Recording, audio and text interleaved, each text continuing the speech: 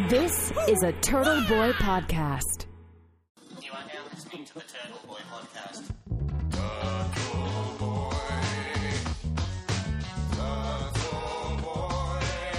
Ninja Turtles and superheroes. Turtle Boy.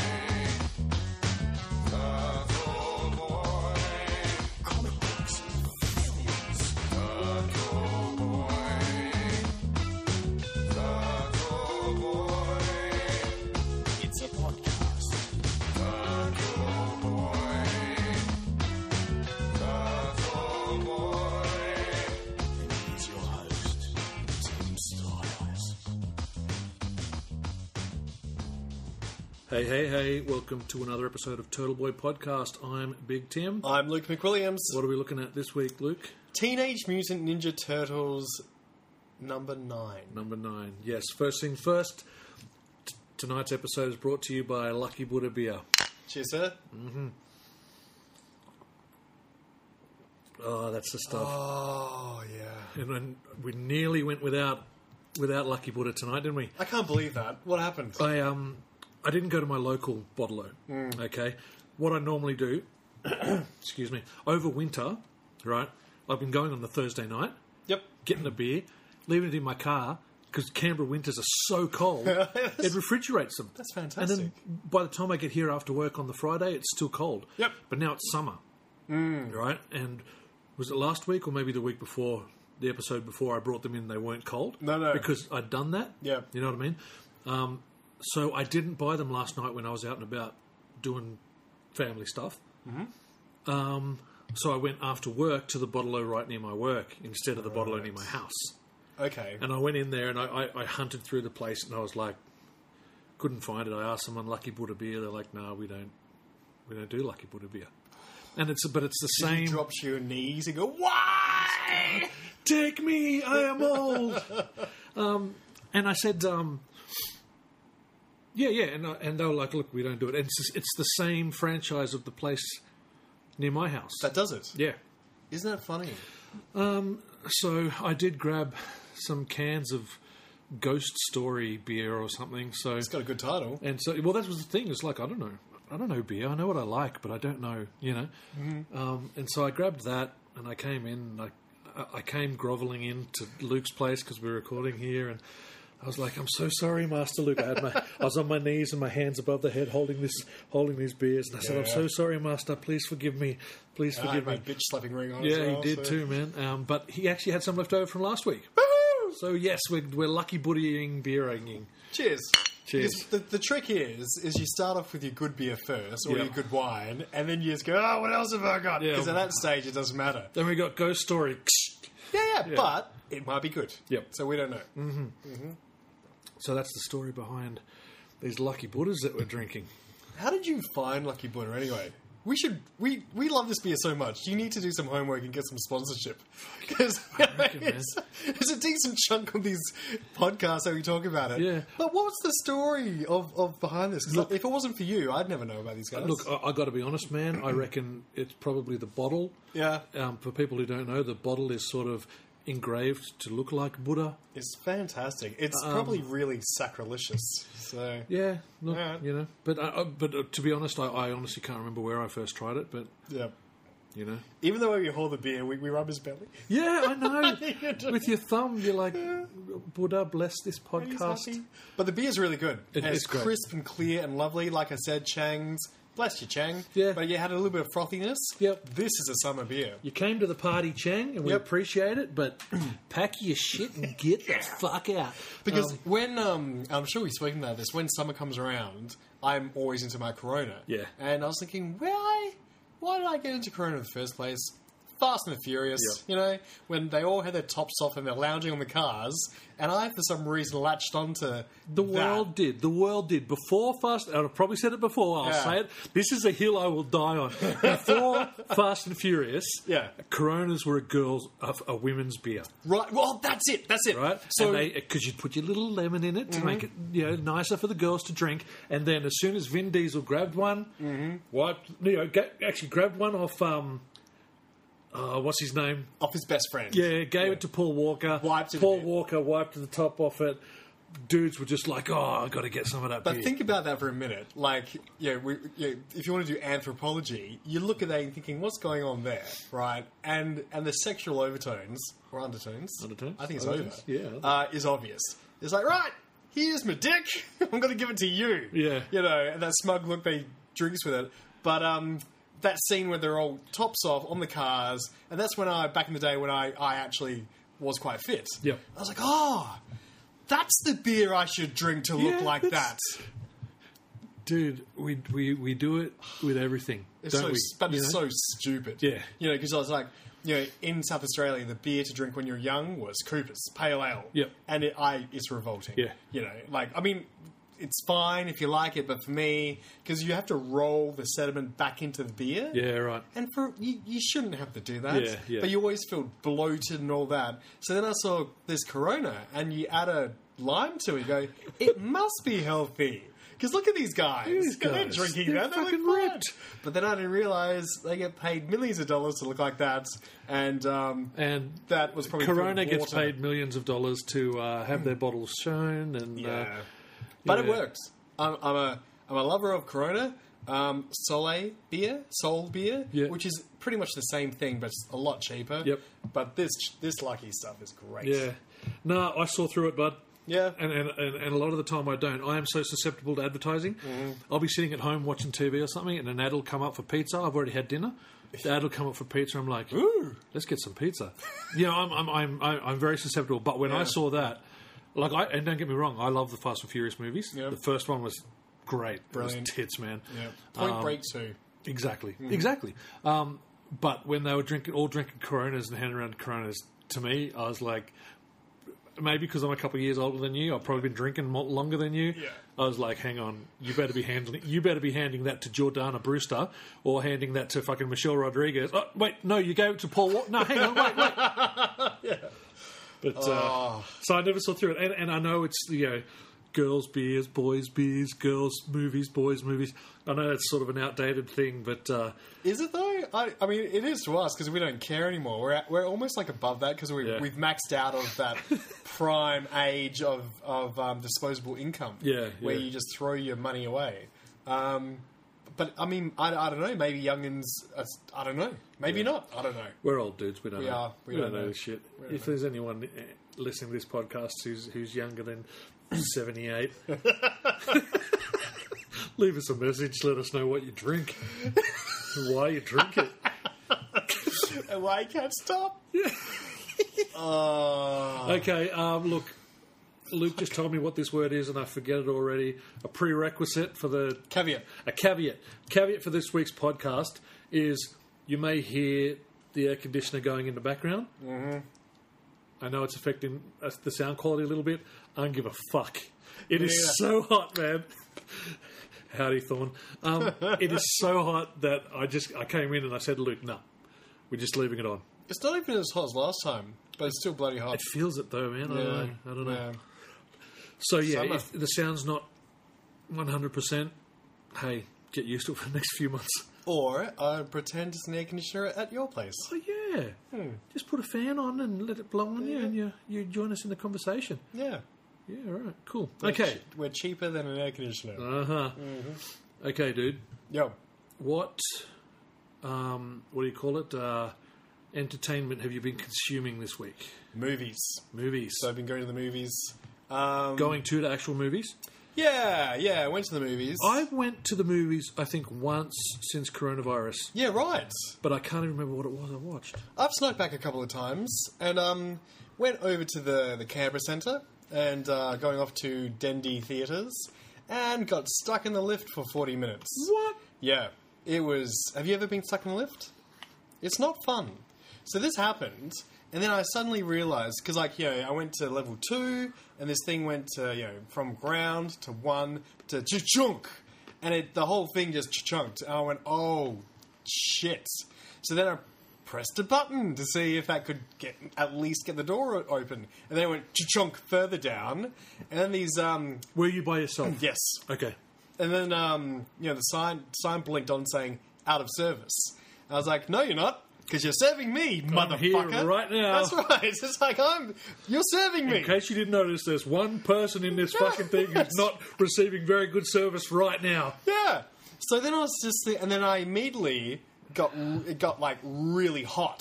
And I was just like, oh, wow, it's gotten hot all of a sudden. And then, because sweat was everywhere, then I realised, oh, I just had a major panic attack.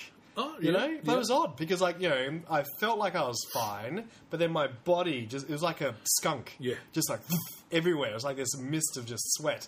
And I was like, oh, God. And then, there was no instructions with what to do.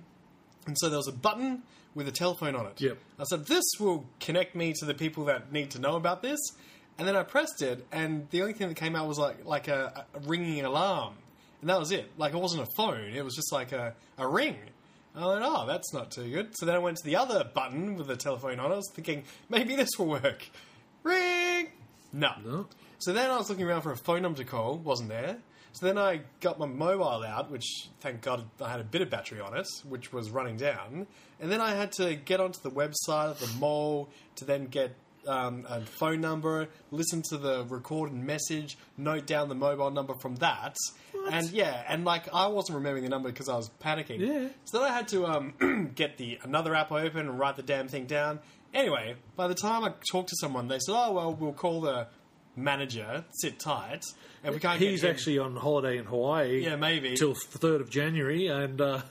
And so then he goes, oh, but don't worry, if I can't get him, I'll get the fire brigade. And I was thinking, well, shit, I should probably just call the fire brigade, you know. Yeah. So that was 15 minutes in. Then a half hour goes by, and I called back and said, what's happening? Oh yeah, no, I couldn't get a hold of that guy.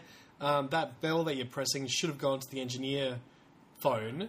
Now that's obviously not working. I said, did you call the fire brigade? Oh no. They said, but we'll pop up and have a look. I said, could you? Yeah, do you mind? So then I was ringing the thing, and then I heard this, hello, where are you? And I started pounding on the doors. And then the doors suddenly started coming open, and this massive, like, skinny African security guard just pulled these doors open and said, come out, my friend. Black Panther saved you, Yes, dude. I was like, and I thought, oh, shit, you could do that? Because I didn't want to touch anything. Yeah. Because I've seen enough movies. I've seen Speed. And so you're halfway out of the door. and then Every Resident Evil, every fucking... yeah. Yep. Anything from early 2000s, you get sliced by a laser. In the 90s and 80s, it's a bloody elevator. Yeah, yep. But so I got out, and then anyway. So then I went to Dendy, and I said, "All right, has this thing started?" And I hate getting into a movie when it's already started because I like to get there early and calm down a bit, Yes. and then sort of recalibrate down to a level of a viewer. See, okay, and this is a reason I think that the trailers before the movie are very important to get you into the groove of what you're about to watch. Anyway, sorry to cut you off. No, but you're right, because it's like a, what's a pre-band all about? Like, what do you call it? Opening act. Opening act. Yeah. To get you in the mood for the main event. Yep. And so, I'm the same. So I hate walking into the middle of, even first act of a movie, because I'm still haven't got to that level yet. Yeah. And especially so from getting out of the lift after 45 minutes. Yeah. And then I was speaking to the lady, and she said, "Oh, sorry to hear that. The movie started. Maybe you want this other movie that's..." And for some reason during the week, cinemas sort of close early. And it might be because of COVID, might be during the week, I don't know. So there's only one other screening. I said, "Oh, what's this other movie?"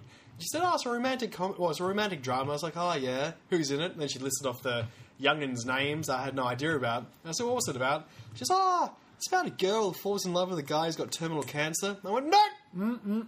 Nope. None of that." Especially since what I've just been through. So, which wasn't enjoyable. Not that I've got cancer or anything, and you can't compare the two. But then I went for a walk around the lake and watched the sunset. Nice. So I got out in the actual open, and that's it. But what I usually like to do also is get down to Palace and see a couple of arty movies, and so because they're so out of what I'd normally watch, and so I like just blind going to movies out there. It's like, hit me, give me something that I would never get. And one was called Abby and Ellie and Abby's Dead Aunt. Jeez. And it's a bit like Me and Earl and the Dying Girl, you know? Yeah. So Abby is a Type A personality, and she goes, "Right, Mum, I'm gay." And the mum's like, "Oh God," and she gets stressed out, and you think it's because she just found out her daughter's gay, but there's a whole generational backstory as to why this freaks the mum out, Right. involving the dead aunt. But then the dead aunt appears in front of Abby to help her through this journey of gayness, and because like she's a gay aunt, dead aunt, and Abby's like, "What are you talking? It's fine, everything's fine. I'm just gay. Stop it." But she doesn't realize that she's poked the bear, and she's made a mountain out of a molehill, sort of thing, of things beyond her purview. Yep. And then the whole thing is just Abby just trying to ask Ellie to the formal, but all these other things kind of get in the way of something that should be really, really easy. Yeah, okay. And it's funny because at the very beginning of the movie, there's a maths or English class going, and the English teacher flips the whiteboard, and on it is, Matilda, will you go to prom with me? And then this guy gets up with flowers. He's about to give it to this girl. And the teacher goes, "Well, no. It's Matilda, comma, will you please go to the formal with me?" And he's just like staring at him. But then he goes, "Yeah, go ahead." And she says, "Yes." Everyone applauds. And that's how simple it should be. Yeah. But for some reason, poor Abby just, I was Australian. Okay, And young Ellie stole the show, like effortlessly acting, really, really becoming part of it. And so I really enjoyed it. Yep. Yeah. Okay. And then there was another one that I completely forgot what it was. But anyway, no, it was good fun. Because again, with streaming and stuff, I need a viewer to tell me what to get onto. I know you told me about this paranormal thing, so I have to hit that. Yeah. No, cool, man. Cool. Well, and you enjoyed the movie? Yeah, I did. Yeah. Yeah, I did. And no, it's good because I've got this stupid prejudice against Australian films. Yeah. It's ridiculous because I come from South Australia, so then when I see an Australian film, I don't get the feeling that I'm part of it. You know what I mean? Because we've got different accents, and and every time I watch an Australian film, it's always in Bondi or Melbourne, and if it's a drama, always heroin. And I'm thinking this is cocaine's your drug of choice. Yeah. So, come on, guys. Let's be inclusive. Well, yeah, but it's just I don't find myself in that at all, or the experience of my friends or anybody. So, and it's not hoity-toity. It's just a different state. We've seen a lot of outback Australian movies, a lot of two hands Sydney things, and Melbourne as well because it's the cultural capital and all that sort of stuff. Yep. Perth, we've seen a lot of, I guess, like Goldstone and some thrillers and noir. Yep. Not a lot from South Australia. And when it is, it's not necessarily a South Australian story. Yeah. Unless, of course, it's Snowtown. So it doesn't feel like, you've got Australia and then you've got South Australia and maybe Tasmania, And so, but I like this because everyone has gone to their formal, maybe, but everyone knows how difficult it is to ask a girl out to a formal. Right. A girl can ask a guy, and the guy's going to go, yeah. But, just asking a girl out is, it's hilarious. And you can empathise with that. Well, for all the young people listening, what you need to do is you need to take an approach from a man called Jason Mewes, right? Yeah. And it's just, you ask 100, you're going to get one. Well, that's it. Nowadays, you do it all through text or through Facebook. Back in my day, you barely had any alone time with a girl because their friends were there, your friends were with you. It's like, well, how am I going to do this? You can't call them at night because you don't have their number, and if you do, their dad answers, and he's a bikie, and he says he's going to fucking kill you because you tried to climb in her window one year at one Christmas. Yeah, or he's just a guy who says, "What are your intentions with my daughter?" You go, "Ah!" Yeah. And, then you hang up, and then they do that code to find out what your number is. And so it's really actually quite difficult, Whereas nowadays, you want to? No. You want to? No. You want to? Yeah. Lol. You send a group text message to the 50 girls, Exactly. What do you reckon, eh? What do you reckon? Emoji. But it was good. I can't believe I can't remember what the other one was. That's terrible. But it'll come to me. Yeah. But comics, I've gone back to read. I don't know why this has happened. The X-Files comic. Okay. And so the first comic was like issue 0, which in the letters it explains why they've done it at 0, and it's very much like a pilot episode. Yep. Because they start on a level for their audiences to let them know what this is all about, and to again establish sort of the environment as to how they're going to be going forward. And so what they did is they took the first episode of the TV series and adapted it to comic. Right, okay. So the next issue was 0.5, which then goes off on its own Yep. script level and a different art as well. But it was good fun. And then I discovered the X-Files did an arc or a special called, I think, Crossover or something, where they, I don't know how, but they're involved with the Transformers, but then they're also involved with the Teenage Mutant Ninja Turtles. So each issue in this arc, they're somehow getting into different properties. And the Turtles one was really good. I think I remember that. They Turtles, treated, vampires. They treated the Turtles like an urban legend. Yeah. It was the Four Horsemen of the Apocalypse, those guys. The spin-off. Yeah. And they've got this thing about a blood virus getting, the risk of that getting out, some vampires, but then they stumble upon the Turtles who are kicking the vampires' ass, and yeah, it was good fun. I do vaguely remember that one, man. Yeah. And it reminds me of how, with The Batman coming out soon, the director is also doing a TV series which is basically Gotham PD, which is a comic book where everything's from the perspective of just everyday police officers. Yep. And Batman and the Joker or the Penguin or whatever only are seen from their perspective. Yeah, right. So it's like street level, then suddenly this supernatural stuff going on. Yeah. So then you're seeing the Four Horsemen, the X-Files, and then hearing about the Turtles. You think that's really cool because they're hidden. They hide in the shadows. They're below in the sewers. Yeah. They're like the alligators in the sewers. That sort of myth. Yeah. And it definitely fits with their exploration of supernatural things, and you know what I mean, that sort of thing. Always looking for creepy crawlies and that sort of thing. Yeah, and it really worked. And I should probably read it, but Read it. the Transformers one. I didn't read that. Oh, okay. I just read the Turtles. Yeah, cool. But just remember the other movie I saw. Yep. A French movie called In the Name of the Land. Okay. And it starts off with this fellow coming back from Wyoming, back to the family farm. He meets up with his fiancée, gives a great big smooch. Next scene, his dad is signing the farm over to him, like selling it to him. And the bank manager's there as well, saying this is what the loan is, and blah, blah. Flash forward 20 years later, the guy's bold, he's depressed, and it just goes downhill from there. Right. And it was brutal. Yeah. Yeah. Like, we talk about farmers in Australia. Apparently farmers over in France, this is the same thing. Yeah, right. And this was a farmer who was looking after goats, but then facing the pressure to expand. And so they make the point that these companies come in to give them loans to build a bigger shed, to have their gear, to get chickens with specially made feed, contractually obliged to use that feed and nothing else, give you the loans to expand, but they won't give you a loan to help you with the debt that you already have. You know? And then it goes downhill horribly. And then at the end, you find out, it's based on a true story, because when the credits are rolling, the director-writer's dad appears up in home footage, looks exactly like the guy they cast in the movie. Yeah, right. And so you get a gut punch, and then you get another one. And then the whole point is, this is just one example of one farmer in France. Yeah. And, one farmer every 7 minutes kills themselves because of all this. And I just thought, oh, God.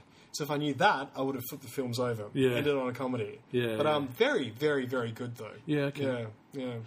It's always interesting.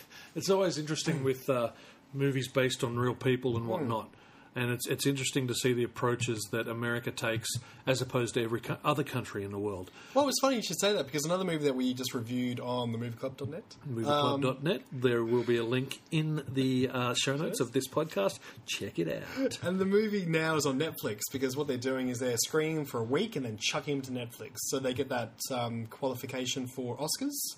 in COVID times. And so they cut the run short, stick to Netflix, try and get some money back. That's why I miss everything. It usually takes me... Well, unless it's a big Marvel movie or something like that, Yeah. it usually takes me a few weeks to organise myself and go and watch something, but then it's gone before I know it. Yeah, but now you need to get out there or stay home and watch on Netflix. Watch on Netflix 2 weeks later. But it was based on a book called Hillbilly Elegy, so it's on Netflix, and it's all about, well, from the perspective... It's 3 generations. Yep. And, I mean, not even a spoiler, it starts with a son in Yale law getting a phone call from the sister saying, you got to come back home because mum's just OD'd on heroin, right? And so it's all about the struggles of generations to go further, a little bit further. And it was fine. Like, I watched it, I was like, oh, that's really inspiring. You know, it shows this kid pulling himself up from his bootstraps to get himself out of this, geographical location and also family that's sort of pulling him down. And he's going to make something for himself. But then in the credits, you see, it's based on a true story. Oh, okay. And everyone is cast brilliantly to look like these people. But then it was based on a memoir. So this guy, when he was really quite young, a little bit quite successful, went through Yale, got married, blah, blah, wrote a memoir. And but the main criticism is that he's sort of brushing aside the argument of systemic issues, like, discrimination based on class, wealth, race, all those types of things. And, people who are addicted to drugs. And his main message is, oh no, if you try hard, you can succeed. Which aligns really nicely into the American dream, which runs a lot of the myth-making over in America. But it also absolves the people who benefit directly from systemic issues such as racism and all that type of thing. And so they want that message to constantly be around. Like, I remember... there's an argument about, racism doesn't exist in America. Michael Jordan's very successful. Yeah. Yeah. So that's the main issue I had with the movie, because I enjoyed it as a movie, but once I found out where it came from, and just because one kid successfully got out there, he can't talk to anybody else's experience but his own. That's right. This is my story, that's great. But you can't then grab a mic and go, if I can do it, you can do it too. Yeah. Okay. It's an inspiring story, but it's really diminishing everyone else going, well, shit. I'm just lazy, am I? Yeah, that's right. Despite me busting my ass looking after family for 2 decades or whatever, I'm a lazy ass, am I? Yeah, 3 jobs, all that, and can't quite kick it. Reminds me of a meme where there's all these slaves in Egypt pulling logs to build the pyramids. And he goes, one day I'm gonna own one of these. Yeah, you're not though, are you, buddy? They're probably going to beat you to death tonight. You're probably going to die from the sun. So. But that's what I've been doing. Cool. It's been good. How about yourself? So, look, I've been keeping up with Gotham. I'm into the start of season 2 now. Where's Fish Mooney? Where's she at? Penguin threw her off a building into the ocean. I reckon that would do it. Yeah? I reckon that would do it. Yeah. Because I was thinking, well, he threw her off a building into the ocean, so she'll probably be back, but... She won't. Okay. I know, that was very unsatisfying for me too. Like, in TV, unless you see them, their head is separated from the body or their brain are destroyed, they're going to come back. Or they're going to come back as a clone. But that unease, I can tell you now, she doesn't. Okay, good. I just got up to the episode, which I actually really enjoyed. There's that redhead kid who they're hinting at being the Joker. Now, him and his Maniacs crew, including Barbara Gordon. Now, I find it interesting that Jim and Barbara Gordon in the comics named their kids Jim and Barbara Gordon. It's like Will Smith and Jada Pinkett. Willow and... So it always struck me a bit, it's a bit But anyway, narcissistic, isn't so it? they were busted out of Arkham. So Barbara Gordon's gone crazy by now. Oh, right. Okay. The redhead guy they're hinting at it being the Joker. Sardonis, who's I've got a feeling is supposed to be the Black Mask's father. Some big criminal, and then some cannibal dude with scraggly hair. Yeah, right. Okay, so these 5 have been busted out of Arkham to cause havoc in Gotham. Yep. But there's this other dude, who's the dude who busted him out. But he's like, and he's got this sister, and he's like using them to set himself up as a hero. Right. Right? Yep. But what I like is I don't necessarily like this kid who's may or may not be the Joker. It's a bit on the nose for me, but I did like, because all of that's come to a head. What do you mean on the nose? Like his performance? Yeah. All right. Yeah. It feels a bit too forced. Bit too Heath Ledger? Like just a straight up mimic? A bit too Much. Mark Hamill. Yeah, right, okay. Yeah. But hey, he's got paying acting gigs, I don't. So I salute you, friend. Okay. That's hilarious. So they've been building up to this charity event where these 5 maniacs are going to attack this charity event. Mm-hmm. They actually get their hands on Bruce Wayne, and but then this guy who's setting himself up to be a hero, he comes in and actually stabs Joker in the neck. Yeah. And Joker dies, but got a feeling he didn't die, but he just dies, right? Mm. But then what I liked about this was it's like the Joker's insanity spread like a virus. Mm. Like people are watching the stuff on the news and you can just see them just get infected by the insanity, the evil, I don't know, you know. We're getting inspired. Yeah, you know, kind of like the end of Joker. Yeah, you know what I mean? Like it wasn't, you know, Joaquin Phoenix, it wasn't his character's plan to have everyone want to be Joker thugs, but, you know, he was inspired by that. Sorry, everyone was inspired by his anarchy. Yeah, you know. Yeah. So this is the same sort of thing. So I really did enjoy, even though I wasn't a big fan of his performance personally, I did enjoy that he that's what they've done with the Joker thing. So they could spread to be 3 Jokers or more. I appreciate it. I like that. It's a good take, but I always see this idea of, like, even Joker in the new movies, they're saying, oh, Joaquin Phoenix, he's a proto-Joker. Like, he's not actually the real Joker. The Joker, yeah. The Joker. And I just think that really shaves down the specialness and the uniqueness of the Joker. Yeah. So, you know, once you've done, like you said, inspire a whole city to rise up so you can have different people putting the mantle on, fine, you get multiple different characters, multiple different designs, all this sort of stuff, but then he's not the one great threat anymore, you know? He's become generic. Yeah. Yeah. Well, but after 70, 90 years of all this stuff, it's good to see another take. But say, for example, we've got 3 Jokers now in an arc, don't we, in the Batman comics? Spoilers? Would our audience have read all 3 issues of... Oh, there's only 3 issues? Yeah. Oh. Well, how old is it? I think the 3rd issue just dropped a couple of weeks ago. Maybe we can talk about it next week.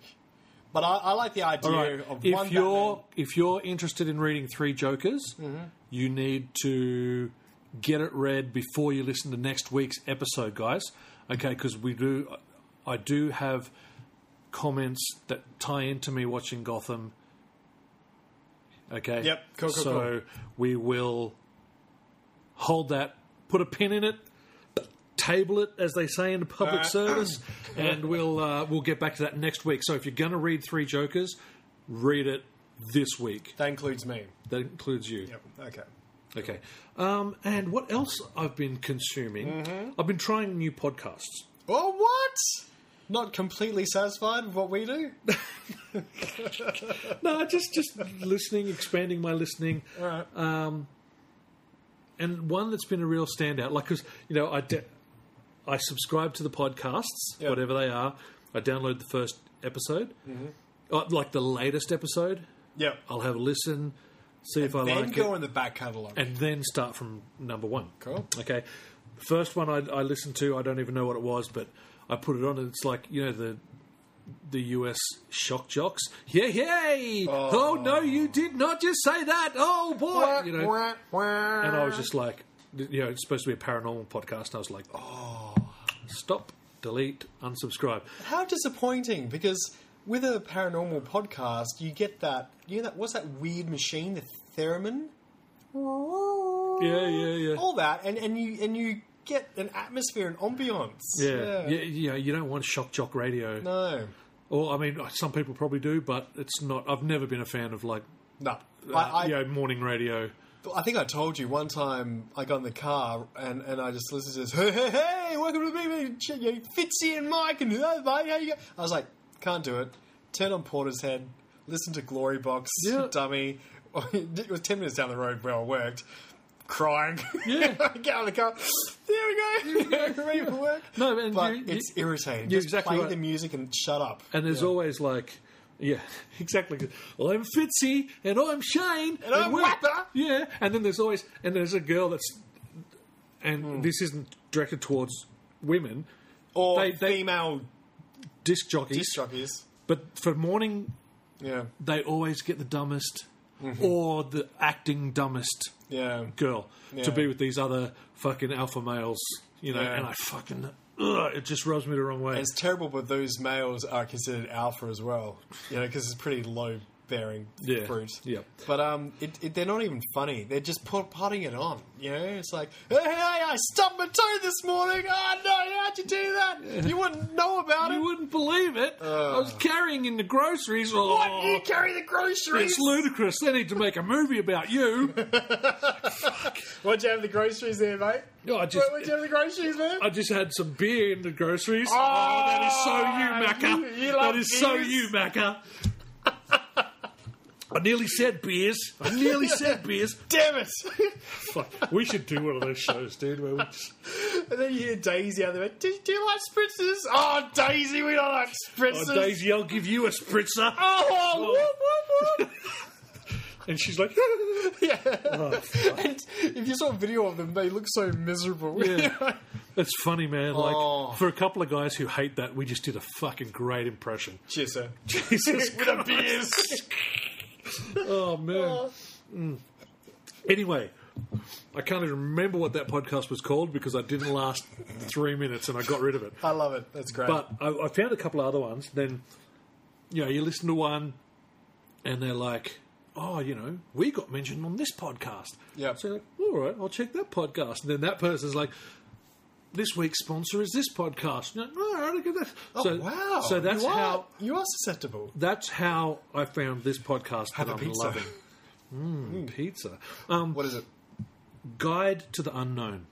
Oh, that's a good one. Okay, guys. So I don't know where you find it except for on your apps. You know, Guide to the Unknown. Now, what it is it's a brother and sister team, right? Mm-hmm. Kristen and William, right? So they're adults, whatever. But each episode, they bring a paranormal or a weird topic to educate each other on. Yep. Okay? So, like one episode, for example, in that week, he's been researching Wendigo and she's been researching mermaids. Oh, right. Right? But, I mean, that's just off the top of my head. They go into other stuff like cursed movies. And, you know, the one thing I learned about today was called the Toynbee tiles.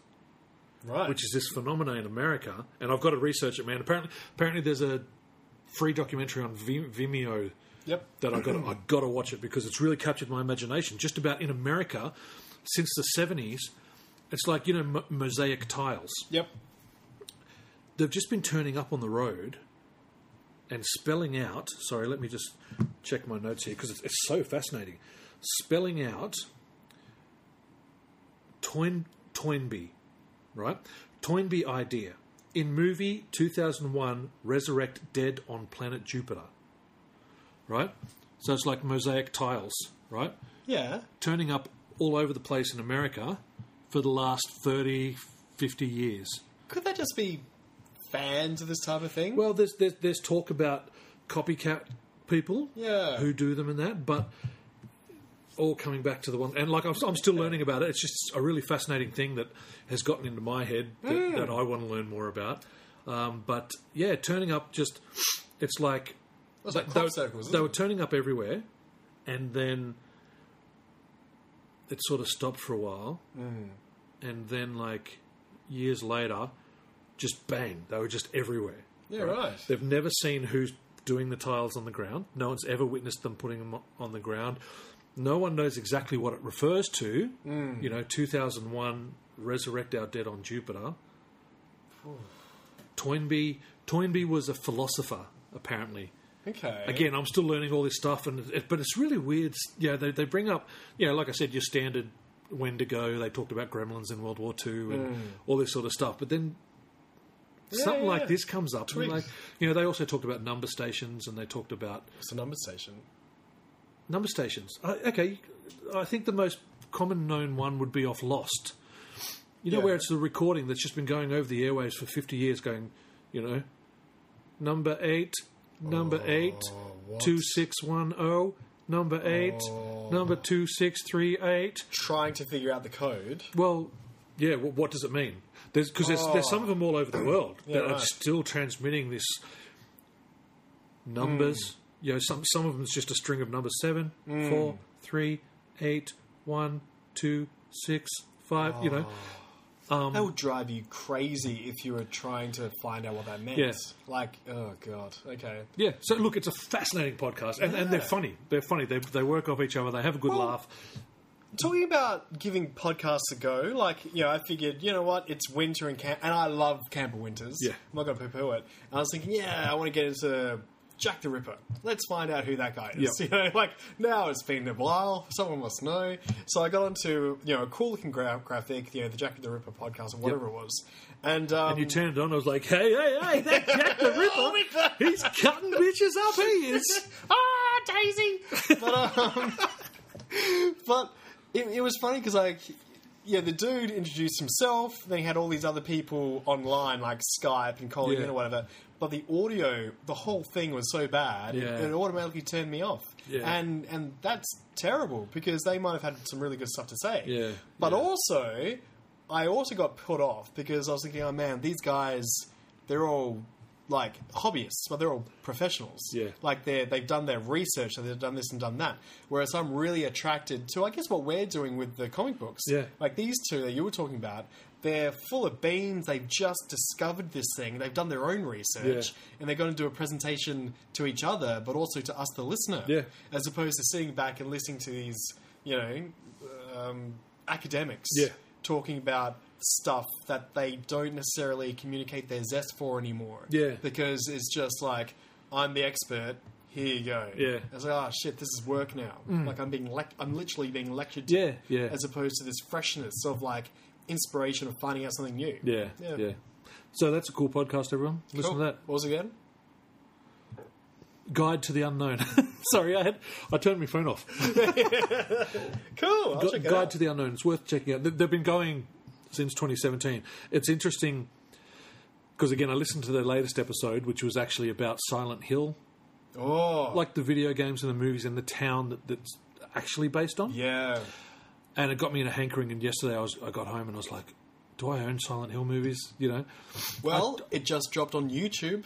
That's where I found it. Dropping. Yeah. Oh, I'm the one who posted it, bitch. Okay, there you go. Yeah, so I found that it's free on YouTube, and I think the second one's free on YouTube. But in where my TV is at home in the bedroom, there's so much sex happening in that room, you can't hear the TV. No, I'm kidding. I'm kidding. I've got this little air conditioner unit, right? Not like a quiet, air conditioner like you got. Yeah. And so it's when you turn this air conditioner on, it's like. Meh. So I'm watching, and I'm trying to listen to it, and I couldn't listen to it. So I sat back and just sort of watched it, and Radha Mitchell. Is she in it? Yeah, she's the mum in the first movie. Wow. And her husband is Boromir. Sean Bean. Yeah. Radha Mitchell stars. Yeah. No. Yeah. In the first one. Yes. Oh, okay. Yeah. Shit. Okay. I thought it was an Aussie woman who starred. Radha Mitchell's Aussie, dickhead. Who am I thinking of? Radha Mitchell's from Pitch Black. Yes. No, Radha Mitchell is another actor who was in... Get her up. Radha Mitchell. Who am I thinking of? The American who's just in On the Rocks with Bill Murray. Isn't Radha Mitchell an American comedian? No. Okay, first thing first, I'm going to look at Pitch Black. Don't God, Ryder Mitchell in these movies doesn't end well, does she? don't hit the the Pornhub link that comes up. Rada Mitchell, Yeah, right. right? She's the Aussie girl from Pitch Black. Now, must what was be the other good. movie you said with Bill Murray? On the Rocks. On the Rocks. That's how good I can spell, guys. How quick a typer I am. On the Rocks is Radisha Jones. Rashida Jones. There we go. Excellent, Ryder Mitchell. There we go. That is a genuinely disturbing movie. What is? Silent Rada Hill. Mitchell. Oh, Silent Hill. It's it wasn't because I love my slasher movies because there's always a little bit of charm in there. Yep. Whereas Silent Hill is just it's good. yeah. It's not. I need to fun. watch it and listen to it because Yeah. I'm just watching it and Rada Mitchell's just running around. Yeah. And then next thing, Pyramid Head's got a giant sword smashing through a wall, and I'm like, huh? You know, so, I mean, I love the atmosphere. I love the foggy atmosphere. Sound design is not too good. I don't know. Well, I know you don't know because Yeah, because all I could hear was... yeah. Have you ever played the game? Nah. It's good. I had Well, there's this. a bunch. There's like... Well, no, I had the PlayStation, the OG. Yep. Because I got this sample disc with like horror games on it. Okay. So here we go. So I popped it into my PlayStation 1, hooked up to my grandmother's CRT TV, and this is me on a Friday night back in early 2000s. Lights are off. I'm on my beanbag, and is it not surround sound? It's all just coming from the TV, and then. It's so atmospheric and so moody. You've got a Geiger counter and you've got a torch. Right. And so you can only see as far as the torch will let you. Right. And then the Geiger counter will start going... a bit like your air conditioner. Yeah. When creepy things are close. Yep, So okay. then you turn to see the creepy thing, and this thing that I saw in horrible 3D graphics, PlayStation 1... was a skinless baby crawling towards me, leaving a bloody trail. And I went, I'm done. Yeah. Turned it off, turned the light on. I said, I'm out.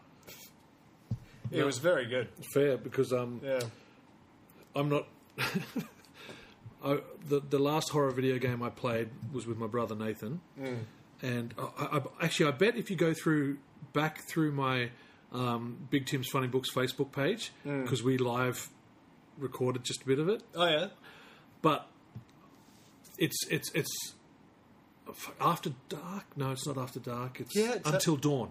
Oh, yeah. And it's like a horror movie in video PlayStation game 4, mode. yeah. And I'm sitting back, right, with the controller sitting on my gut. Nice. And there's times when a monster jumps out and you've got to freeze, right? You've got to hold the controller still because it'll detect the motion. Oh, God. And so the monster jumps out and this thing's sitting in my gut. So I was like... and I'm trying to hold my breath and I'm just like... And because I didn't know the monster was coming, I didn't get a full breath either. And then I was just like... I ran out of breath and I was like... and then, because my gut went down, the remote moved, the monster turned around and killed me. It was great. Oh, man, that's great. awesome. But that was a great game. But no, I never played Silent Hill. I'm familiar with the visual of Pyramid Head, Yeah. but I don't really know what his caper was. I know I've seen the movies, Yeah. but I need to watch them again. I got a real hankering for that foggy... Ambience. Yeah. Did you research the town and what happened? No, they talked about it on that podcast, but I do need to research some more because it's... Do you want to know? Yeah, go, because they did say it. Yeah, it was a mining town, so coal mines, and they accidentally ignited the coal mine. The stream of coal. Yeah. And so they did all they could, that they thought they extinguished it, but boom, they can't do anything about it. This thing is burning coal for generations, and it hasn't been put out. And throughout the years, people who live there were told, "You've got to go. You can't live here." What they said was that the government kept coming and trying to put it out, but kept fucking up every time. Right? That doesn't sound like any type of government that I know. They said the worst things you can ever hear is, "Hi, I'm from the government." Because people were coming trying to make their name. Yeah. You know what I mean? I'm the going man to put this out. solved this town's problem. But they just fucked it up more and more. Yeah. And then eventually the government, crunched the numbers and were like, it'll cost less for us to buy out this town and level it than it will for us to put that fire But out. you can't do anything with it. Level it and do what? Well, that's just can't that's do just saying. anything. Yeah. We're just going to buy the houses, level it. At least we're protecting the people because and apparently there's still like a dozen people who live there who just wouldn't sell up. Yeah. Because it's their homes. Yeah, well, that's the thing. Like you were saying earlier, some people bust their ass just to scratch their little bit of life. You know what I mean? Yep. Especially in little towns. You know what I mean? With factories that open and close and, people busting their ass so that they can have their little corner of the world that's mine. And then some fucking bureaucrat comes in and sets your coal on fire and then tells you, I've got to buy your house. You know what I mean? Yeah. You can half understand them being like, no, fuck off. Isn't that terrifying to think that this thing is going to keep on burning the earth? Yeah. From the inside out. Yeah. Like... They reckon that the road going into the town is all cracked with steam coming out of it and stuff. Oh, you can see on YouTube. Yeah, right. People go there. They said it's a big thing that people go to. Oh, horrible. Yeah. But fascinating. Really creepy. Yeah. And what have I been reading? I haven't been reading a lot. I've been busy, man. Yeah. It's a busy time of a lot of year, family isn't it? shit going on, but running this Kickstarter finishes. Well, by the time you're listening to this, it's done. What are you doing? So it's an automatic video call out? No. Okay.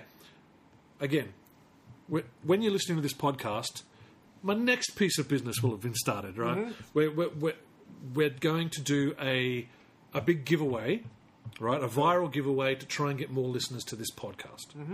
Okay, so what we're going to do, guys, again, this will be in the show notes, right? You go to the viral giveaway, you enter your email address. There's a bunch of prompts that you get more and more points to, right? Follow Luke on Facebook or whatever. Well, actually, what it is follow Luke, follow movieclub.net on Instagram. Yep. Follow movieclub.net on Spotify. Follow Big Tim on Instagram. Follow Turtle Boy Podcast on Spotify. Yep. All these different things. Share this thing on Facebook. Share it on Twitter, and you get points for Oh, cool. And the more you share it, the more points you get. At the end of the month, we draw a winner out of the hat who's going to win $100 worth of digital Ninja Turtles comics. Awesome. Okay? So look, there'll be a link in the show notes. Spend some time there. But I'm going to be pushing that for the next month leading up to Christmas because it'll be really awesome for, one, for us to get more listeners who are into Ninja Turtles. Two, for one lucky person to have a bunch of digital Ninja Turtles stuff to read over the Christmas break. Awesome. Or Hanukkah break or whatever your religion is. I don't care. I mean, I care. Sorry, I just meant... whatever. Yeah. Someone's going to get $100 of comics. There we go. Hopefully that makes a good Christmas or Hanukkah. a good Or- holiday season. yeah. I say Christmas because that's what I believe in. Yeah. That's what. I don't even believe in it. Why do I say anyway? Well, traditional. You say shit. Yeah, you just say things that you've been saying for years. The thing is, I had a word. So $100 worth of comics. Get in on it. Spread the word. Do it. The more you share it, and actually, Aaron Thorne, long-time listener, he's a... Hey, Aaron. He's a testament to how this works. There was one giveaway I did for my comics a couple of years ago now, and he went to town, sharing it all the time on Facebook, on Twitter, and that. And he, the algorithms in the fucking... in the King Sumo website that I use, picked him because he was the most active, so it works. Cool. Yeah, so that's... And it's open to anyone around the world because Comixology. Yeah. You know what I mean? It's through the app, it's digital. I don't have to post anything anywhere. Cool. Yeah. Do it. Okay, now you were saying something. I cut you off, didn't I? Nah. No. Okay, well, look, I think we'll wrap that up for the first half here. We'll take a quick break. You get some sponsors. I'm not sure who they are this week after putting Luke on the spot last week. You'll have some sponsors and we'll come back and get into... Teenage Mutant Ninja Turtles issue number 9. All right. This is a Turtle Boy podcast. Hello, friends. I'm musician, singer-songwriter, and music nerd Charlie John.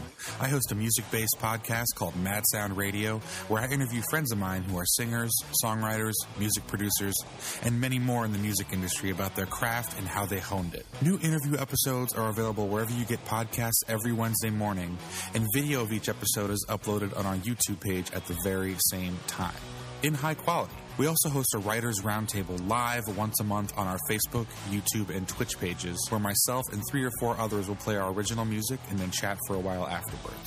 Check out our Facebook page to learn more about when we go live, and check out madsoundradio.com to join our newsletter. Once again, that's madsoundradio.com. Thanks so much.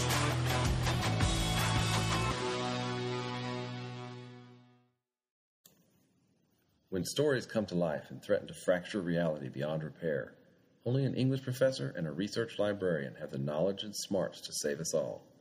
Join artist Pablo Martinena, letterer and designer Brant Fowler, editor Hassan Otzman Elhau, and writer Will Allred on Crossover Division number 1, now on Kickstarter. Become an agent by going to crossoverdivision.com/KS.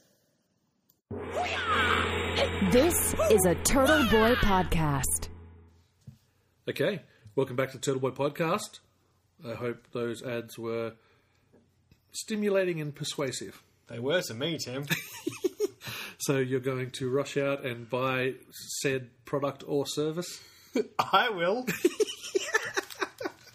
Nice. Oh, God. Okay, let's get into Ninja Turtles number 9.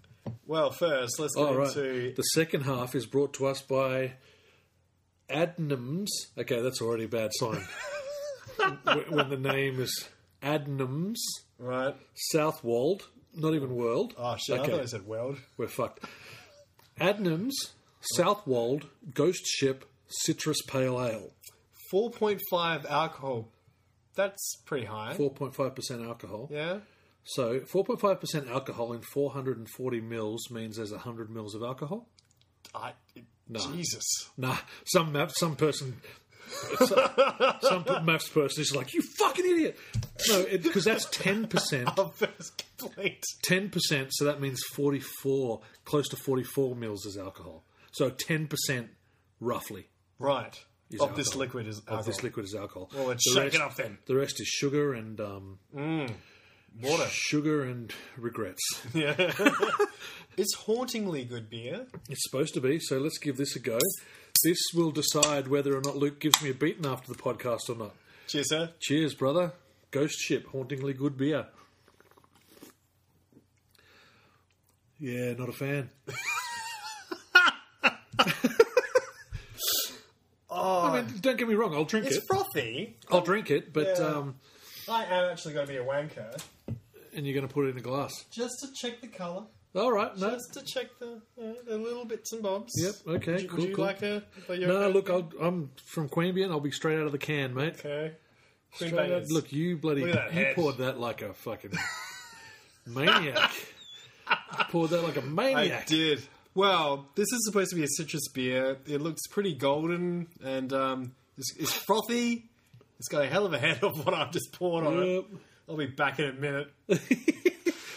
Yeah, look, it's a little bit. It's not like a full on bitter beer, but it's a little bit more bitter than I like. Yeah, I get the bitterness. Here we go. Citra hops. Right. So it's a hoppy one. So I was looking at the wrong side of the can. Oh, wait. What's hops mean? I don't know. I'll tell you what hops means. Inspired by the tales of old smuggling ships along the Suffolk. Along the Suffolk coast, this hauntingly good pale ale is full of citrus and biscuit aromas with a spookily hoppy bite. Well, it's definitely a hoppy bite. There's a hoppy bite. I don't understand what the spookiness is. I think it's just because it's got a pirate ship on it. Right. Okay. You know. Well, it'll get you drunk. Look, I'll drink it, but I'm not a fan. Okay. Lucky Buddha, you're my boy still, man. Mm-hmm. It's funny, like coming to Canberra, especially since my return after going back to SA for a bit. The hipsters took over. Yep. And we got craft beers, like good craft beers. And I used to drink a lot of them, and I think that's where my extra gut came from. Yeah, because yeah. they are, I heard it the other day, bread water, because it's just chock a block filled with, hops, Yeah. and whatever the hell else it is. And if you have a pint of that, you're done. Yep. And I get the hoppiness from this, the bitterness from this. Yeah. So, yeah. Look, and to be completely honest, I'm not much of a beer drinker.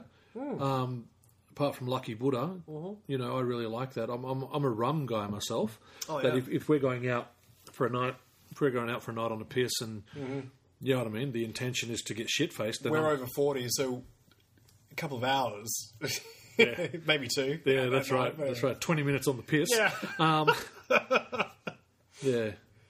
Yeah, right.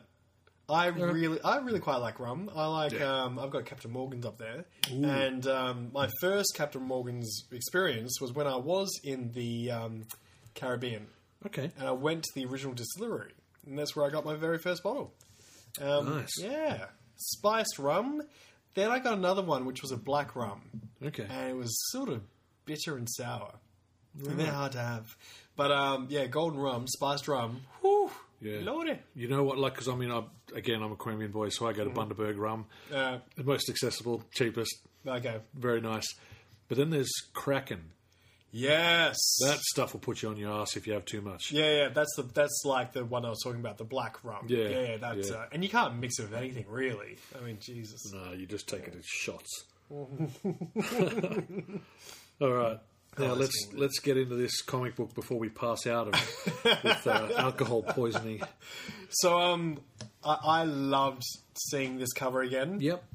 Because this was surprisingly in my special, graphic novel, Yeah. Right. which was weird because it doesn't follow the story to date at all. That's right. That is correct. It's almost a one-off. I don't know if they said it or not, but it felt like a prequel.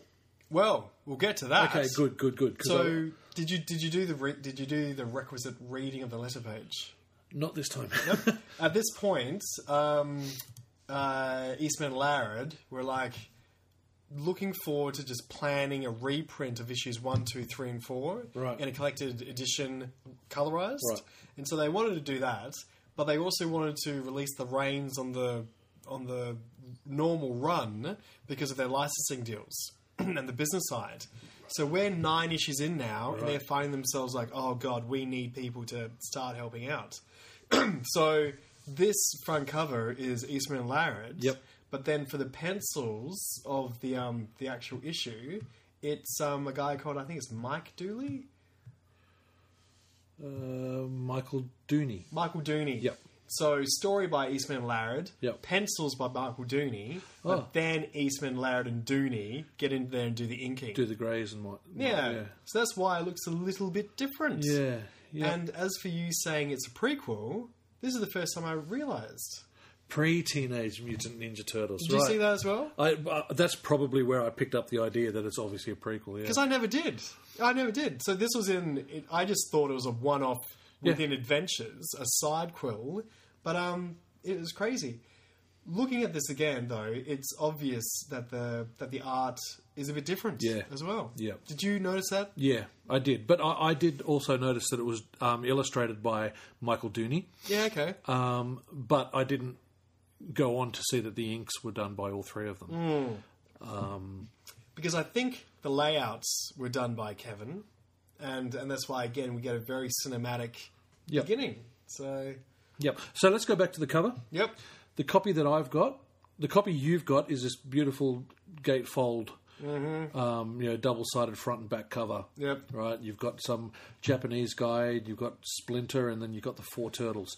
The cover I have... bandanas. Wearing, complete bandanas over their head instead of just the eye masks. And their weapons are different. Yep. Yep. The cover I've got is just the first half with Splinter and the Japanese guy and 2 turtles. Oh, that sucks. I didn't realise that it was a stretch-around cover. Yeah. Okay. So I liked the cover already. Yeah, I liked it, even though I only got half of it. But now I'm looking at the whole wraparound cover. I dig it, man. It's awesome, isn't it? Yeah. It reminds me of the awesome shot of them getting onto the transmat. Yeah. And Yep. and that was replicated for the video game. Yep. And again, you have the action on the right hand side, Yep. and the effects spilling out into the foreground and onto the side as well. Yep. And again, I didn't really notice our little ninjas. The You're first shitting time. me. And I didn't notice them until you just pointed them out, and now There you they're go. clear as day. Yeah, Like real ninjas. Huh? it's too late. If they were real ninjas, I'd be dead. Yep. Yeah. Great cover. Okay, my love of this cover's just gone higher No, it's great. because I didn't even. Yeah, fantastic. Great work, lads. Well done. And I know that's probably 30 years too late, but you know. well, I just found out it was a prequel, and you can really get to see it even in their armbands Yeah. and the designs. Very subtle, like they're almost still training. Yeah. Because they've got bokken. Yep. And their weapons are wood Yeah. based. I mean, even Leonardo's got a wooden sword. Yep. And so they're, pre. Because I always thought when we saw them for the very first time going up against the Purple Dragons gang, Yep. that was their first time above ground. Yeah, right. Because it was in the movie. Like in the movie, the first time they kicked the foot's ass, that was their first mission. Yep. Whereas now learning that this is their first mission, again, a bit like our multiple Spider-Men and Jokers or whatever, takes the shine off a bit. Yeah. Yeah. But again, it's odd to have a prequel within a graphic novel collection. Yeah. Because it just threw me off. Yeah, right. Yeah, true. Okay, so you've got a nice big pin up here that I don't have in my copy either. I think this guy is Gizmo. Okay. And I think he's a Michael Dooney character. Right. Yeah, so I think that's why he's there. Okay. Yeah. MD. Yep. Yeah. So, what's this? Is there anything else about the opening letter? Oh, just explaining the background to this and who was involved Yep. and all that type of thing. But yeah, this is really when the business side is affecting Eastman Laird. Not negatively. Yeah. It's just that their attention is somewhere else. Yeah, okay. Yeah. It was interesting that you said to me before this, Yosaki Yojimbo Yep. started the same year the Turtles did. Yep. The fellow did every single issue. Yep. And these guys, to sell out, I mean, that sounds bad, but they sold out really quickly, and then they became businessmen pretty quickly as well. Like you said, Luke, they didn't sell out, they bought in. They definitely did. And without them doing that, there's no way it would be the fucking household name that it is now. No. Like, no. I mean, like we spoke about last week, even Invincible, Yeah. 145 issues, done. Yeah. Yosaki Yojimbo, my God, how many, 30, 40 years? Yeah. Yeah. I should do some research, but I don't know how many issues that comes to. No. I know there's collections. There's like 20-something volumes of collections, and he's still going. That's manga, isn't it? Like, that is just Yeah. the volume. Has there ever been a Yosagi Yojimbo cartoon or movie or... No, he's popped up a lot on the various Ninja Turtles cartoons. Yeah, right. Because he made friends with these guys. Yeah, but I think we discussed a few weeks ago that Netflix has picked up Usagi Yojimbo for an animated series. Really? Oh, we didn't talk about that. Yeah, we did. Did we? Yes, we did. Jesus. That's the beauty of drinking beers while you listen to the podcasts again later, and you're like, "Wow, I don't remember that." I do listen to our podcast. Good on him. Yeah. But these guys shone very brightly off the bat. Yeah, Usagi just kept on yeah, kicking. that's right. He had his story to tell, and he just kept going. Which is funny. The hare and the tortoise. See, That's a cheers. yeah, cheers, spooky beer. Yeah. All right, so let's get into the story. Awesome. So yeah, we kick off like Turtles in Time.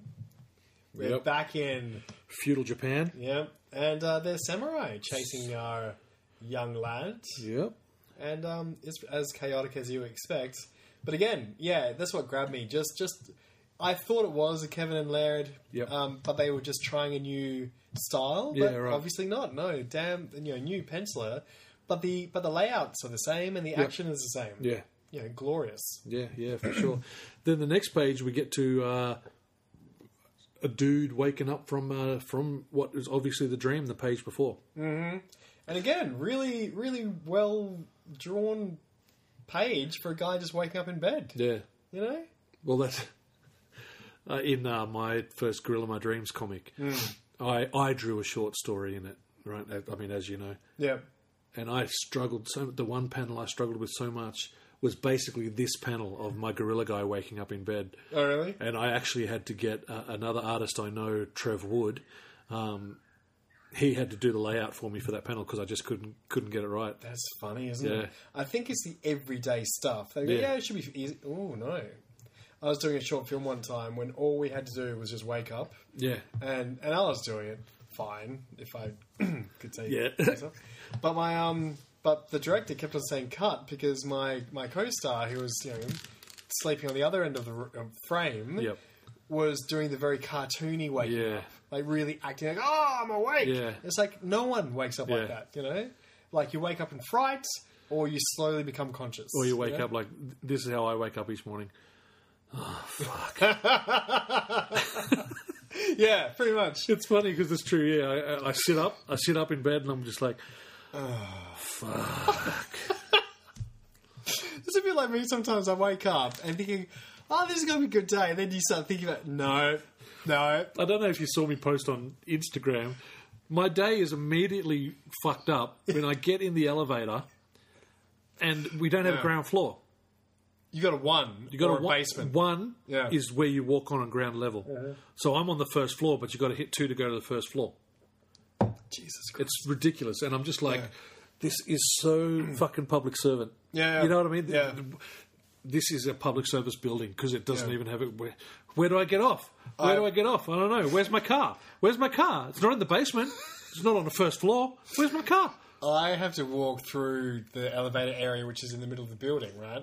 So you have to duk the thing, and on one side it automatically open, but on the other side you have to pull it. Yeah, right. And because everything looks the same, you never really know what door you're going to get. Yeah. So then you're thinking, is it the door, Yeah. or do I have to pull it? Yeah.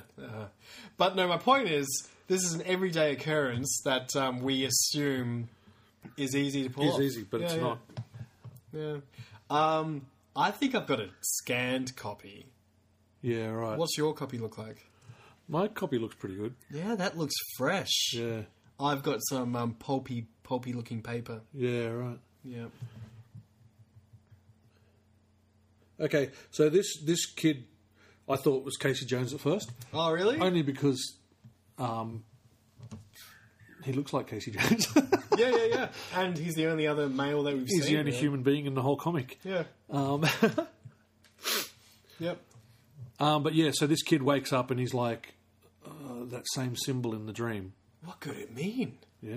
Yeah. No. I Maybe love the shadows. maybe it doesn't mean anything. Maybe you just drink too much pizza before bed. Exactly. Drank too much pizza. Well, yeah. You shouldn't be doing that. Yeah. No what one it's should be having. doing that. Then we're out on the street.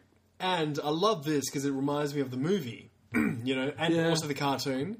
We start from a bird's eye view, Yep. going down to the street level, Yep. going beyond that Into to the the sewers, sewers.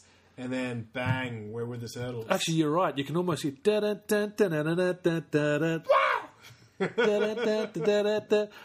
Yeah, and and then we've got turtles fighting. Yep. But I mean, here we go. So on the front page, right on the front cover, Yep. it's Eastman and Laird's Teenage Mutant Ninja Turtles, Yeah. right?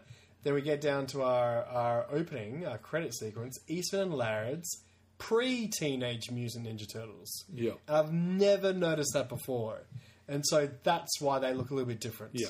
And I always thought they were just trying to mix it up a bit. Yeah. Give them different weapons. But it makes so much more sense now because now they're sort of playing with different weapons. You know what else makes sense? Yep. The new shitty cartoon. Oh. Sorry, I shouldn't say that. The You new. said you liked it. That's why I shouldn't say it's shitty. I'll say it's shitty. It's like I said. It's good in small doses. Oh, if you were watching one episode between other shows you're watching, you know what I mean? If you take it in 5-minute doses, but don't try and watch 3 episodes back to back. No. It's not like the others, man. You won't survive. But God. these weapons are reflective of the weapons that the turtles have in the newest cartoon. Yeah. Like people are always like, why has Raphael got the Bokken. Bokken? You know, why has Michelangelo got that other chain thing? Whatever it is, they say what it is in a minute. You know what I mean? And it's reflective of what they did with the new cartoon. So even the new cartoon, as annoying as it can get, they're still... Because that's a prequel cartoon, they're still being true to the comics, man. So everyone, eat your ass. And you can see... even the kind of... What would you call it? Just a full sculpted... A full... Yeah, cowl. Bandana. Yeah. They have that in the new cartoon as well. And I think even in the movie, didn't Raphael have a full? No. Maybe not. No. But I really liked it because at the time I thought they were just mixing up and trying different things, but I didn't realise this was proto. Yeah. Okay, Michelangelo, stop fooling around. The Manrique Gusari. Manrique Susari. But see, the thing is, right? Even with this chain, it's still a precursor to a nunchuck. Well, that's what he even says. Can't I just play with the chucks already? He's like, no. Doesn't he say that somewhere there? Mm-hmm. Maybe it's the next page. Now, here it is. But I hate this stupid thing. Can't I practice with the chucks? But it's interesting why. I mean, Raph has got a sort of a defensive weapon in the Bokken. Yeah. Which I guess the sai is as well, because the sai is supposed to capture a sword and break it. Yeah. So, yeah. But yes, I love the bandana, the pirate cowls, whatever you want to call them. I really like them in that. So yeah, it's just basically Splinter's training them, and then he says, all right, I need a nap. He says, I got to go meditate. You guys can go and spend some time doing whatever. And he goes and meditates, right? Yeah. Then out of the... But isn't this interesting? Like, I mean, we looked at Kirby last week. To me, this is a little bit Doctor Strange. Yeah. You know, we're getting into the astral plane now. Yeah. And this popped up in the movie where the turtles are meditating at the farm. That's right. And they talk to Splinter. And throughout the comic book series, the astral plane gets a lot of seeing to. Okay. And this is the first time we see it. Right. And the way it operates is when he meditates, his body is actually going into the astral plane, almost like a galactic sort of being. Yeah. And he can communicate with other people who are doing the same thing. I mean, exactly like you said, Doctor Strange. Yeah. Well, there we go. Was it Steve Ditko? Oh, yeah. You know, yeah. Did you see, tangent, the magnoscopic view of a coronavirus? You told me this last week. Did I say that? Kirby Okay, design. It looks just like, a Ditko universe or a Kirby universe, man. It's crazy. So, Ditko, to me, was a little bit more sort of specific, a little bit neater, like a little bit more, neater. Whereas Kirby was sort of crazier. Yeah. Especially when you got Kirby doing galactic stuff. Yeah. And then Ditko doing the Doctor Strange stuff. Yeah, I think it is just the natural progression of the evolution of the art form. In that, that sounds smart, man. That sounds smart. Word, dude. I'm not smart. No. But I mean, each artist builds on what came before them. So because Ditko came after Kirby? I'm pretty sure. Okay. I'm pretty sure. And again, if I'm wrong, guys, I'm happy to be corrected. But you look at someone today like Adam Kubert, Jim Lee, the big names today with their defined muscles and they've how do you say stepped on the shoulders of the people who've come before that. Oh yeah. And you see the progression of the art form become more detailed, more specific. And look, and I think with Jack Kirby being one of the OGs, he's just going nuts, drawing what he wants to draw. And people are looking at that and then refining that into their style, sort of thing. I think. Okay. Yeah. That's my understanding, anyway. Yeah.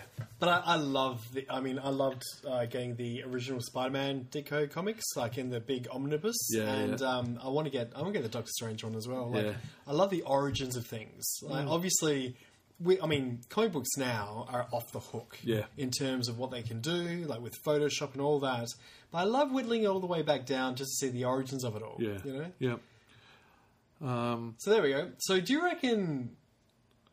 It's funny, isn't it? Because we've got Splinter just saying, what was that? A presence on the astral plane?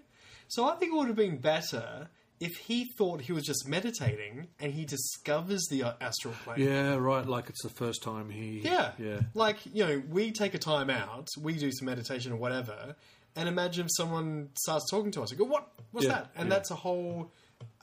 because otherwise, it's like, Splinter, you knew this and you were sitting on this? Yeah. What the hell? Yeah. Yeah. Why are you teaching us to play with wooden weapons when Yeah, we can we get could be astral surfing? That's right, we can kill Shredder on the astral plane in his sleep. Yeah. Why do you have to... we got cut up. Yeah. Yeah. Yeah. Okay, and so then we cut to the next day where Splinter's training them again. Training the turtles again. But again, training session doesn't seem to go very long. No, 3 panel. Yeah, that's right. He's distracted again by what happened yesterday. And he's like, all right, lesson's over. You guys get a free day. And he goes to meditate again. yeah, and even Donatello doesn't even break a bloody sweat. He doesn't do anything. No, exactly, man. Him and Mike, you're like, this is fantastic. I like how, Donatello, they're really showing Michael's the party guy, Donatello is into books. Yeah. Yeah. Yep. These days it'd be sweet. I can go and watch some YouTube tutorials. Yeah. But see, so now we've got Splinter trying to see the person Reaching again. out to whoever it was trying to get him. But wouldn't it be funny if... Well, I think it would be better if he just goes, shit, I want to go back to this astral plane. Like, I can't wait. This Yeah. is fascinating. Yeah. Yeah. Anyway. Keep pushing. Dun, dun. Got him. He gets a noogie on the nose. Yeah.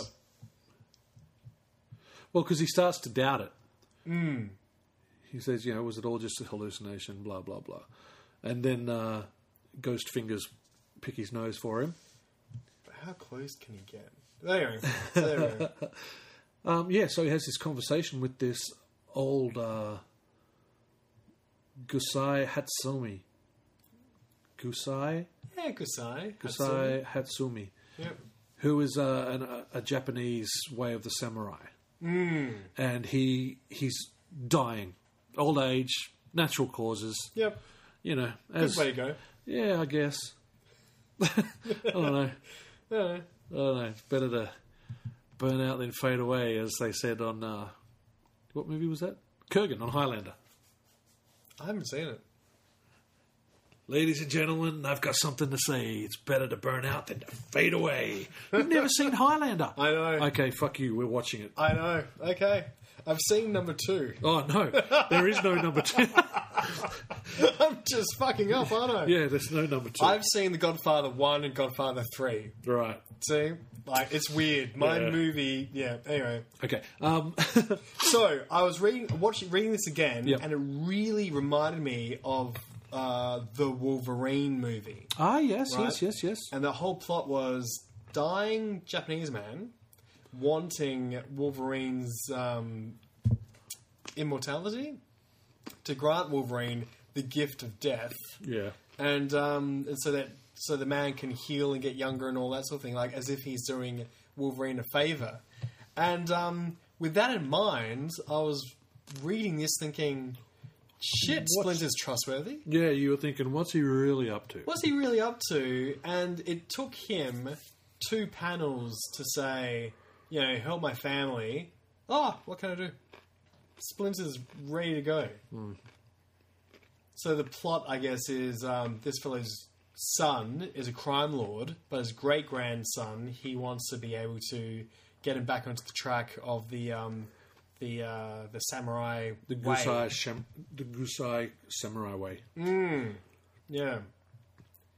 And there's a spelling mistake here too. Is it? And he stand on the knife's edge. Maybe that's racist, like putting on an accent these days. Maybe. Let's scroll along. Let's just keep scrolling.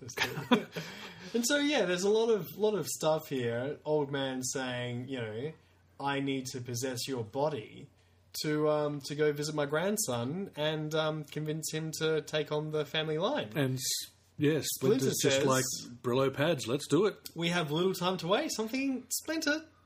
What? Well, but hang on. In the astral plane, Right. I don't know shit. But in the astral plane, I would say you see things for what they are. right? It's not like being in a human body and having a bitter attitude or a bitter spirit and hiding it behind a happy face. Right. If you're in the spirit plane, in Doctor Strange, Dormammu looks like Dormammu.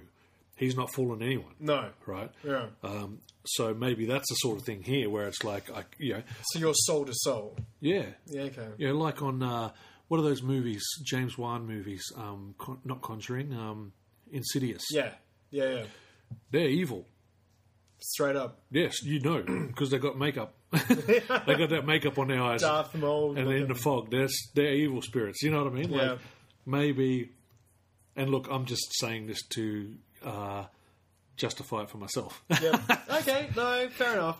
But also, I mean, I think it's just shortcuts in storytelling, because when Splinter first meets him, he goes, incredible, I can even see you, sort of, and now I know your name. Yeah. So he's getting a download of who he is, and so I guess just to keep things ticking over, Yeah, true. that means I know you, I know your name, I know I can trust you. And dude, when you're writing, like I'm currently writing the next issue of Gorilla My Dreams, and when you've got a set page count, Yeah. you've got to start hacking at the story. Yeah, You know, okay. like our friend Shane Smith. Yep. He publishes these massive tomes Omnibuses. because he wants to explore more and more. Oh, what if this happens?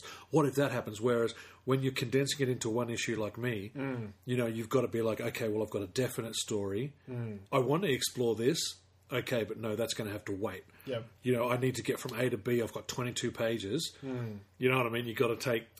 That's great training, though, isn't it? Like, Yeah. just to Well, yeah. know when things are going up, when they're coming down, when you need to resolve them. Yeah, well, that was my personal decision going into writing comics, especially with these guerrilla ones, was that because I know what it's like to not have enough money to want to buy comics, and you buy a comic and you open it and you're halfway through a story and you finish the issue and the story's not resolved and you can't necessarily afford the next issue. You know what I mean? Yep. So, like, although my comics have an overarching story, every issue I've done my best to have it as a self-contained, satisfying experience. That's great. You know what I mean? Look, if you can come along for the whole ride, it's going to be, you know, a trip and you're going to see beginning, middle and end. But if you can only pick up one issue, you get that issue, you've got... Even in each issue's should have a beginning, middle, and end. Yeah. You know what I mean? That takes you one step further in the overarching story. Yeah.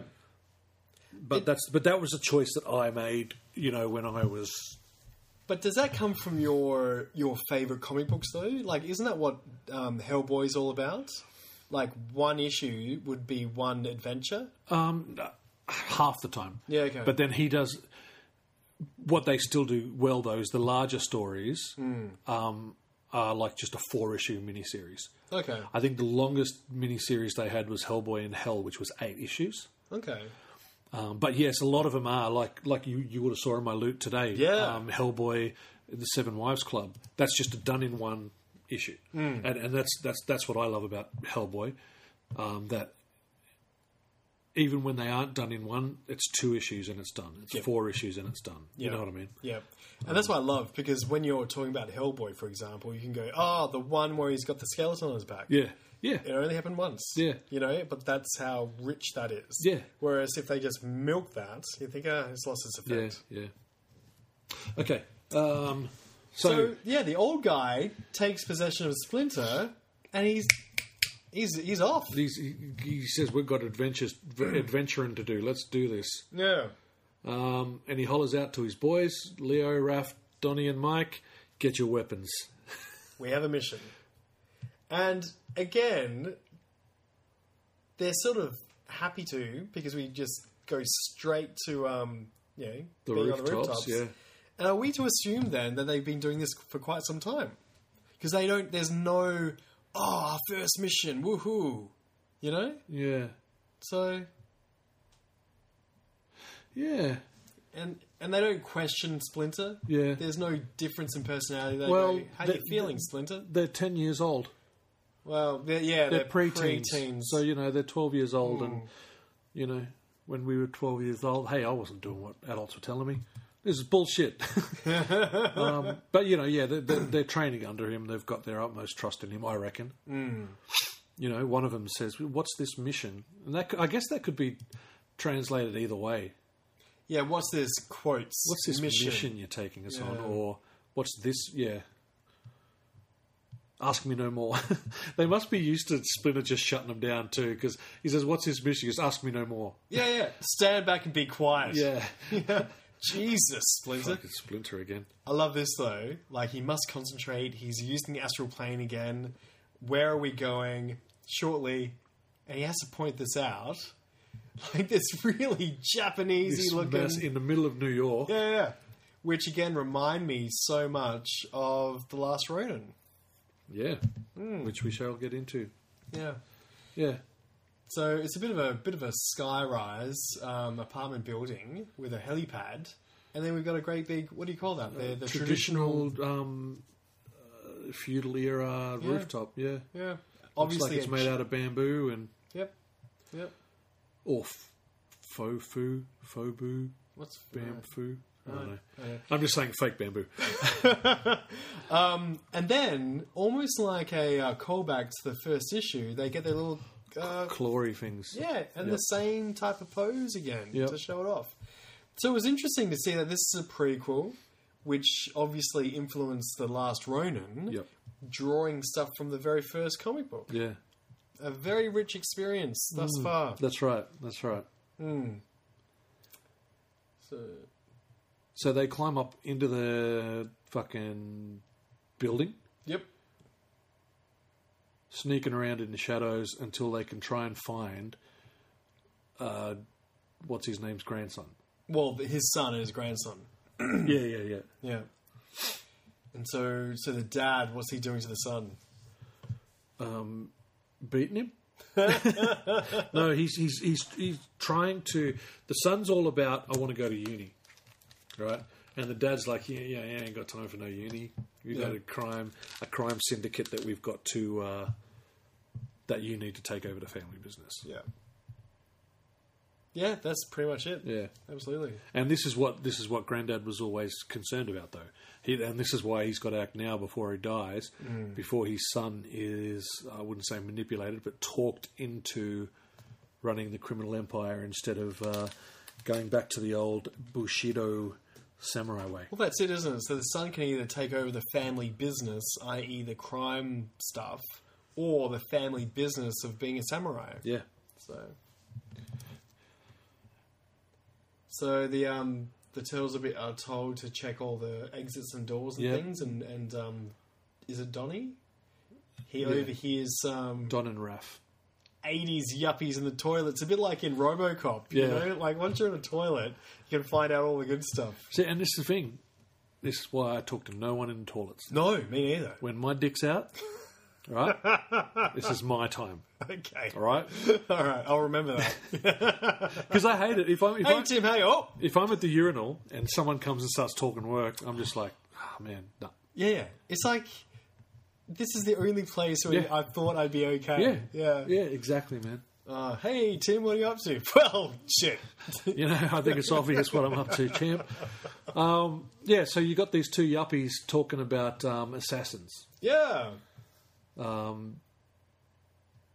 That if they take out both the father and the son, that they might be able to take out the... This is some awkward phrasing.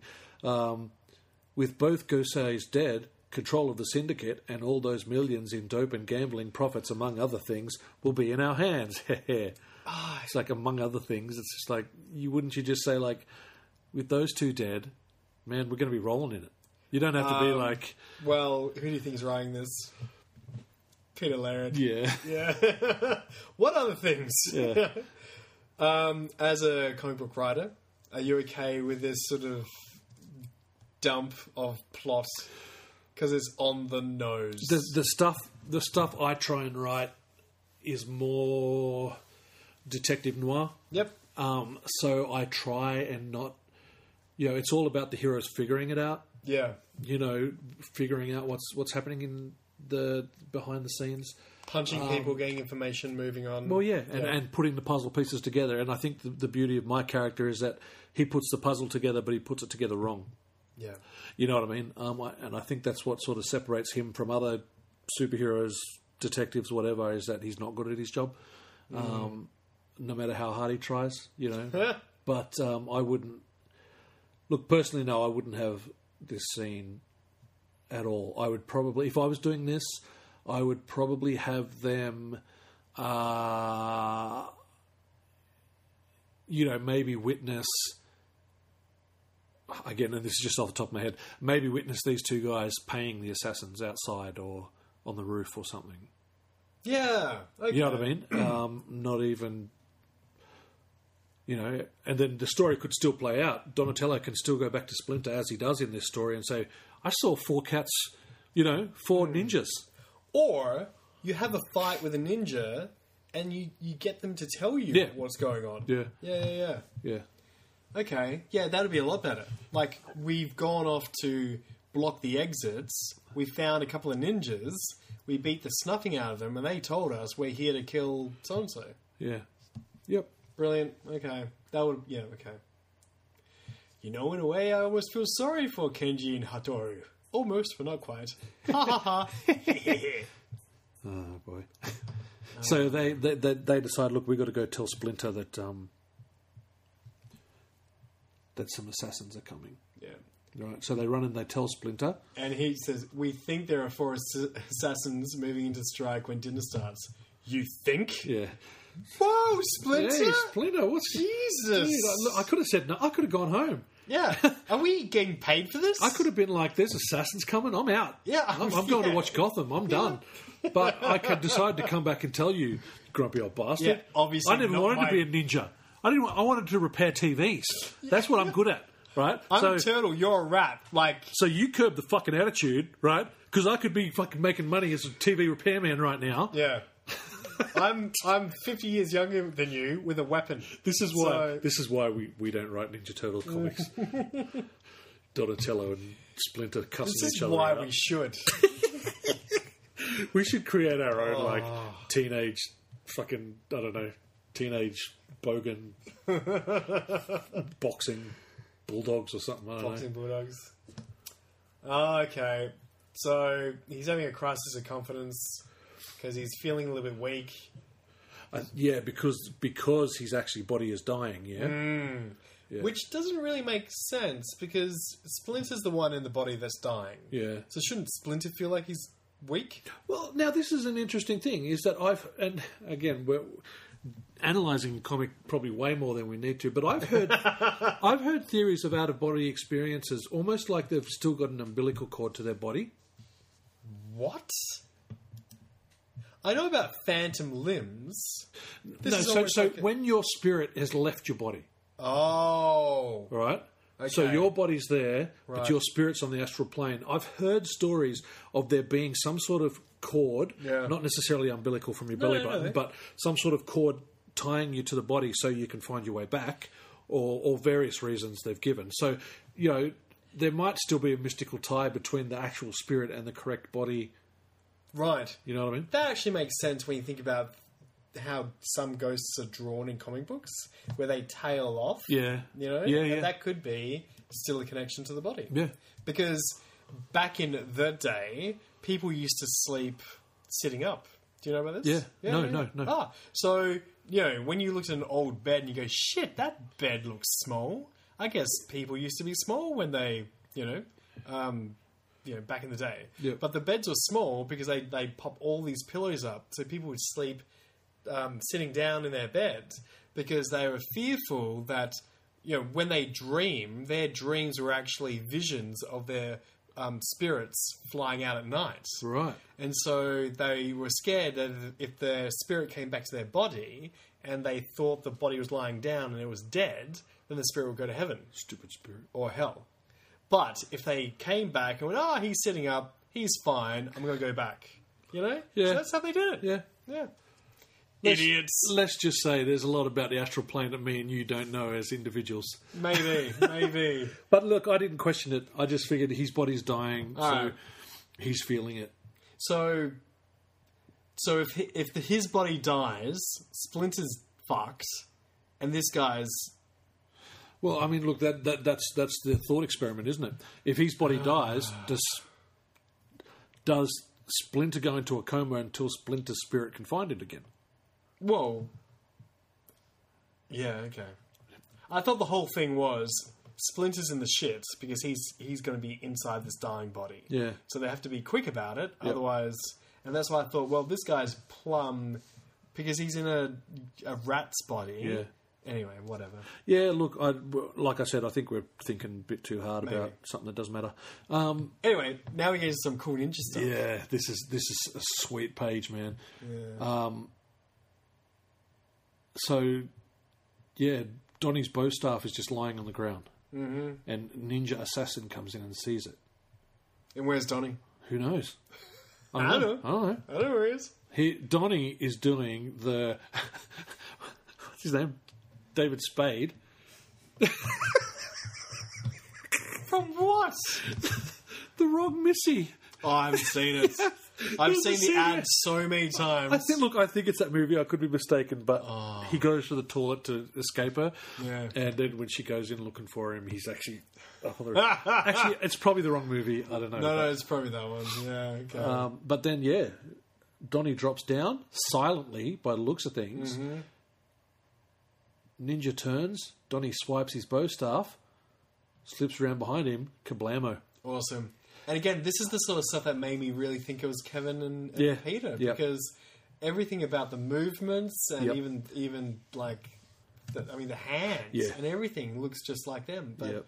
yeah. So, I mean, they're obviously really influencing the layouts, the Yeah. actions and the panels and everything, but Yeah. they just didn't get around to doing the panel stuff. And I love how the page is silent. Yeah.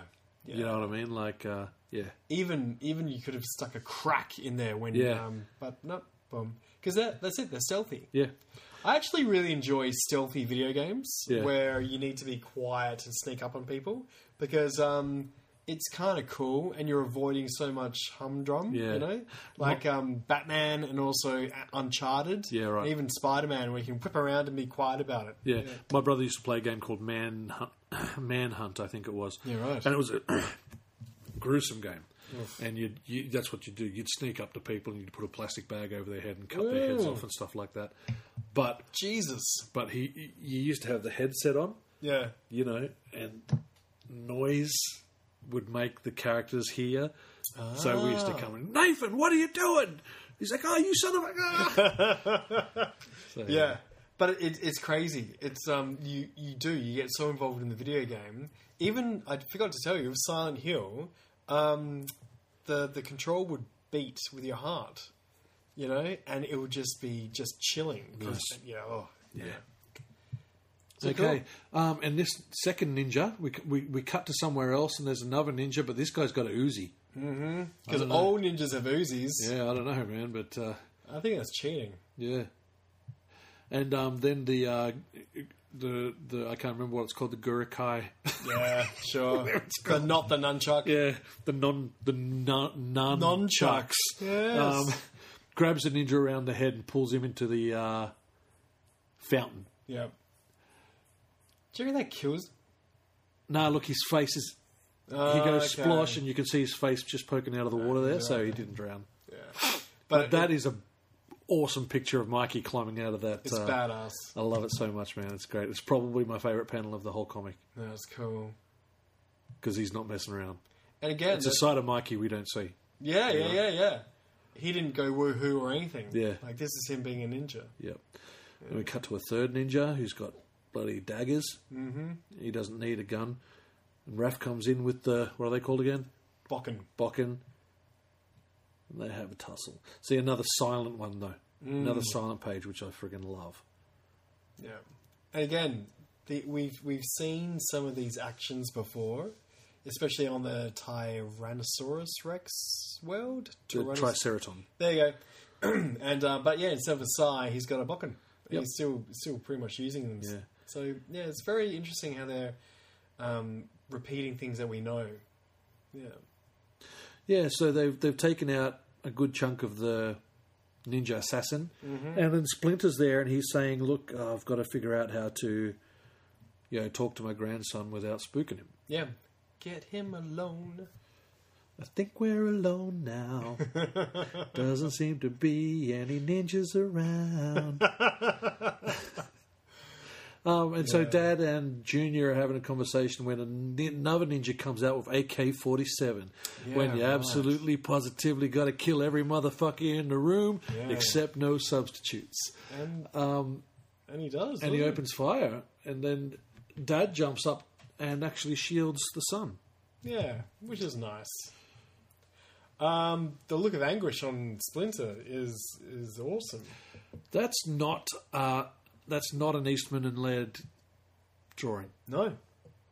I think that's 100% our mate Michael. Yeah. Like he's actually getting a bit of emotion in there. Yeah. Bit of motion, Fitzy. Little bit of motion, Fitzy. Oh, Daisy, you know a bit about motion, don't you? Chicks in it. And then one of the turtles, I'm going to say Raph, but I don't know. He's like, I'll take care of this, boss. Mm-hmm. And this ninja's just spraying bullets everywhere. Yeah. He's just thrown the whole ninja code out, hasn't he? It's funny, isn't it? It's like, well, we tried all the old stuff. Let's try this. And god damn it, I think it's Leo. Oh, yeah, it is. He does well with... Because actually that was the thing, what we missed earlier was Splinter said to the other turtles, Mike, Donnie, Raph, you go deal with the ninjas. I'm going to stay here with Leo. Yep, you're on reserve. Yep. And he does well against a machine gun. Yep. And this shot of the shuriken. The shuriken, yep. Boom. That's so cool. I know, man. And the blood. Yeah. Like, there's not a lot of it, but it's just enough to be like, oh, he gone, he dead. Because like you can see the headshot, you can assume the other one went to his throat. Yeah. And the other one got him on the arm, Yeah. which isn't too bad, but yeah, it's cool. Yeah, sweet. Then everyone else turns up. The other turtles turn up. Father, speak to me. You can't be dead. Take me. I'm young. I don't know. But I like this. I hate what you did, but I loved you. Yeah. That's quite nice. Yeah, I don't know. I don't like that sentiment. Growing up in church, we used those phrases far too much to pretend that we loved gay people. Oh, shit. Jesus loves the sinner, but not the sin. Right? Right. That's what we would say, but really you'd mean fuck those guys. Yeah. Okay. Which I'm very happy to have walked away from those many years ago. And So also, look, to be and I honest- know that's just seeing it through my prism of being indoctrinated with religion when I was younger. So I know that's a me thing, not a them thing. But what you do is what defines you. Batman Begins. Yeah, I got problems with Batman Begins. I've got a lot of problems with Batman What Begins. you do is what defines you. Well, I don't have to save you. Yeah. I won't I'm not kill gonna you, but I don't have to save you. No, you fuck. Yeah. You're Yeah. going to have to, because you're a hero, That's right. you silly bitch. That's right, you bitch. Yeah. Because Joker wouldn't be a problem if you had that attitude. Yeah, exactly. You know what I mean? Like, if you just let Joker explode in his warehouse. Yeah. You But, know? yeah, absolutely. But yeah, so people who do horrible things, they're not great people. Yeah, and look, and I get it. And you can still genuinely love someone if they're not a good person. Yeah, okay. You know what I mean? It's Yeah. not about... Well, it's not about... Fuck, I don't know. It's complicated. Yeah, it is. It's like Facebook. Yeah. It's complicated. You're not necessarily in a relationship. I don't know. I'm not on Facebook anymore. Do they still even have that where you're like single or... It's complicated, Tim. It's complicated. Yeah. Anyway, this guy's torn. Yeah, he is. If anything, he's seen a person just get murdered in front of him. Yeah. At the very least. Yeah. And he's not dealing with it well. He's not. No. People in Quimby are harder. Yeah. We just, Oh, it's a Friday, is it? when my dad was killed in front of me, I was just like, oh, well, that means I don't have to run the criminal empire anymore. I can go to uni. Yeah, that's right. Can do something in my life. Yeah. I love this though. So the dude's just seen his dad die. Yep. He freaks out. He says, "My God, what are you?" When he's looking at a rat and 4 turtles. Be calm. Sorry. Open your mind and reject panic. What do you mean reject panic? Ninjas just came in with machine guns. You're Ninjas a are rat. dangerous. Ninjas are dangerous. Machine guns are dangerous. You put them together, that's 2 times dangerous. And then You're a giant rat. talking and rat. then there's fucking... Turtles are dangerous. They bite. But now these ones have got weapons. That's double dangerous again. But it reminds me of Terminator 3. Calm down. Calm down. Yeah. So, well, you know... I've seen what happens when you tell angry people to calm down. Yeah. They never calm down. No. No. And to be honest, if you're ever going to freak out, this is probably a good time to freak Yeah, out. yeah. You know? Just accept your feelings. Yeah. Acknowledge them. Let them wash over you. Be silent. You do your father honour with your whimpering. No honour. You do your father no No honour honour. with your whimpering. That's harsh. That's Yeah. harsh, Grandad. Even if you are in the form of a rat, that's harsh. Yeah. And again, the turtles just go, oh, okay. All right. He's There's just another body. I guess we've got to dispose of. Yeah. And Splinter's being a dick again. Yeah. Wow, okay. Oh, Wow. you know, story of our lives. Splinter's being a dick. We're disposing of bodies. Yeah. Oh. At what point do you reckon the turtles start questioning all of this? Like, hang on a second. What's this rat training us for? Yeah. Yeah. Well, that's one thing is they don't seem to question it at all in this until he reveals it later. You know what I mean? Oh, yeah. No, but even the ultimate goal of this was to train them to kill Shredder. Actually, yeah. That was it. And this, they're like, all right, disposing bodies, getting yelled at. Yeah, all right. All right. This is all training us to kill Shredder. Yeah. Yeah, right. And what should we do now? Bar every door? No interruptions?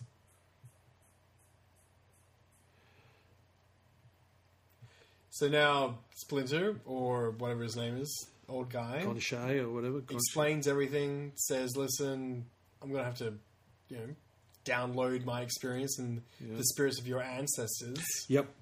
A bit like The Return of Skywalker, which you haven't seen. Which I didn't get that far into. So at the end... I tried to watch it again this week. Oh, shit. Again, I got as far as the dancing squid people. Love them. Love the dancing squid people. Why don't you start at the squid people and then keep on going? Because then I'd only watch it for 1 minute. I get to Lando Calrissian and be like, all right, I'm out. Do you want me to ruin Yeah, it? spoil it. Okay. I don't care. At the very end, right? Mandalorian is my Star Wars. Oh my god, we'll get... Oh, I forgot to tell you that that's what I've been also All right, watching. Next week we'll have a download Yeah. session of that. At the end of Rise of Skywalker... Yep. The Emperor's saying, strike me down. And we finally understand why he was saying that to Luke all these years ago. Like, he wanted Luke really to kill him.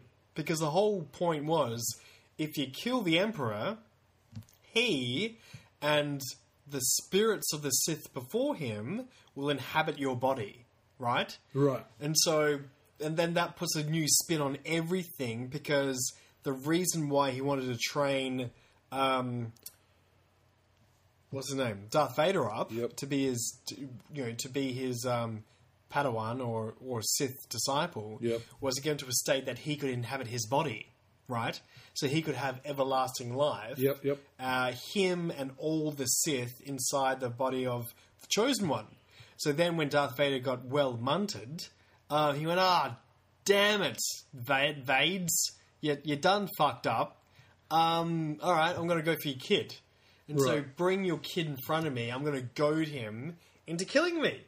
And so if Luke killed the Emperor, he'd jump into his body and he'd be awesome. He'd be like this young, very talented with the Force body.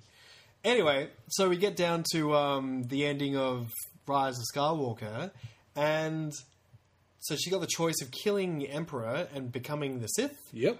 But suddenly she gets all these, Jedi telling her, "We're with you now. Like, we're with you, and together we're going to kill the Sith." So you've got all the Jedi going against all the Sith through the representation of Rey and Palpatine. Yeah, right. So that whole line of lineage and past and legacy all feeds into it. So that's what's happening here. So but hang on. And then what's Darth Emo got to do with it? Oh, nothing.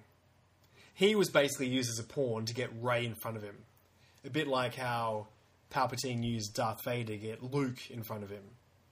Yeah. Yep. Cool. No, it's the same shit 30 years later. Yep. Yeah.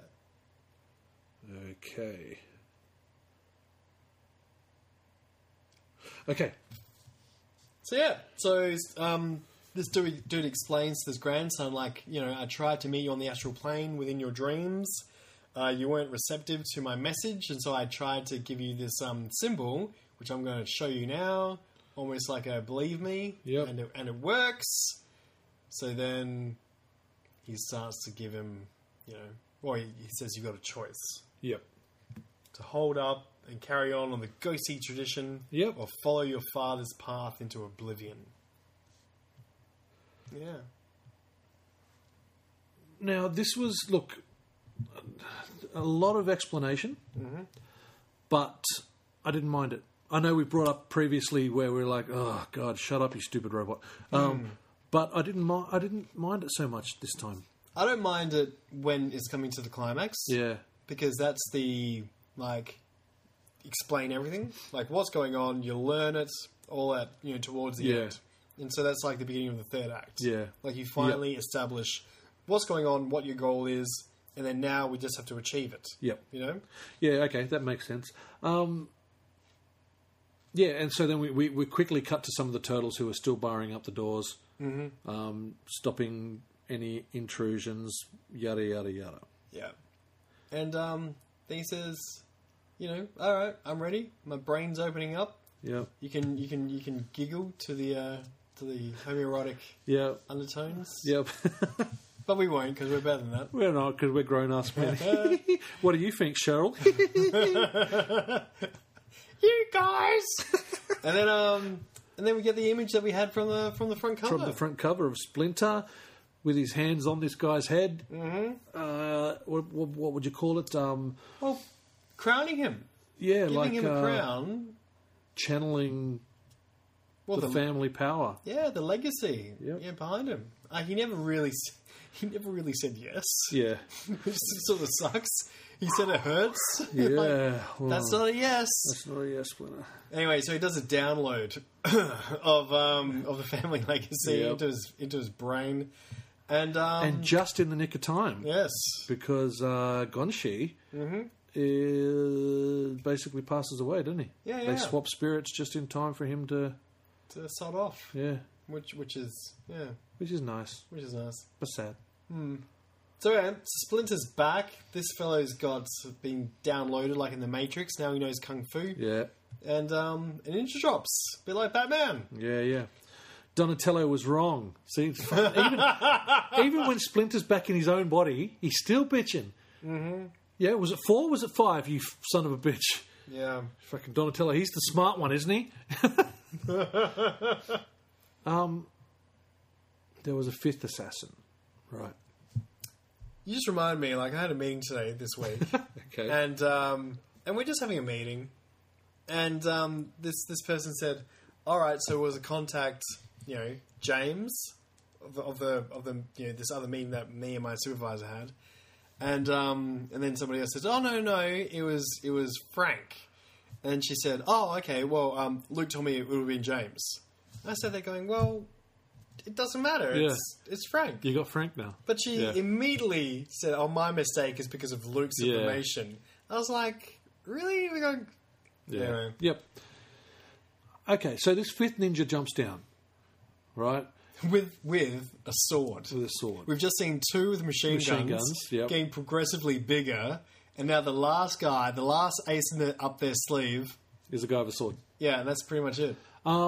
And he's already got a broken ankle from jumping out of the skylight. And He's limping. the young guy's like, we're defenseless. Your students are guarding the doors. We're defenseless. And Splinter's like, see, now this is where I have a problem. Right. We've discussed in the past the difference between American comics and Japanese comics or comics from other cultures, right? Mm-hmm. Where American comics, primarily, you're magically given your powers. Yes. Okay, you become a teenager and you develop mutant powers. Mm-hmm. You're a World War II character and you get injected. Yep. You get powers. You're Superman, a guy. you're just born with them. You're a guy. You find a stick and you hit the stick and you turn into Thor. Yep. you know, and whereas in a lot of the Japanese anime and manga, they need to work Yep. to earn their power. I gave a lecture on this. Yep. Not this time. No. This character just had it all fucking matrixed into his head. Yeah. You know what I mean? And Totally downloaded. yeah, Yeah. and he deals with this ninja lickety split, and he's even saying, "Wow, how do I know how to do this?" And I was just like, you know, it would be a better. You found it disappointing, did you? Yeah, I did. with that in mind, Yeah. you know what would have been better. You know, Splinter training him with his turtles. no, you know what would have been better. My grandfather was a samurai. He trained my dad in martial arts. I've been trained as martial arts. I'm going to be running a criminal empire, so I'm going to need to know how to fight. Right. You know, how about, hey, you son of a bitch, you surprised me last time when you got my dad, but I'm ready this time because of my 25 years of training. You know what I mean? Yeah. And now I've got the way of the philosophy of the samurai. That's right. okay. You know, okay. so I won't necessarily kill you. I'll just break your wrist, and you know what I mean. That I'll use wisdom with my my, it's not about brute force. It's about you know. Yeah, no, I get that. That's good. That's what I would have preferred, but the because I've been turtles- thinking about that a lot with the comics that I read. Heroes and villains, it's all handed to them. Yep. The closest American comic I can think of that isn't just powers handed to them is Doctor Strange.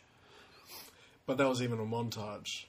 We have a montage sequence. Of Yeah, him but I mean, becoming- which is fair enough. But you got to take into account, you know, a year of studying. yeah. You know, a year in one panel. But but still, Yeah, you know what I mean. I know. Yeah. But he worked for it. You know, all of these characters have to be accessible to an audience. Yeah. And the audience is 14-year-old boys. Yeah. Who are lying around their bedrooms, whacking off. yeah, And reading comic books. And so if it's like, a whole series of guy who works out, dedicates his life of getting rid of criminals, and then he might pop on the suit at the end. Nah. yeah. The Ring. The Ring chose Hal Jordan. Yeah. He didn't have to do anything. Yep. Yeah. But that's it. Like, it's almost like the easiest way. Even the journey of the hero, they get selected to be hero. Yeah. You know, like the old wise man says, right, this is you. You're the chosen one. Yep. We chose you. You did fuck all. Yeah.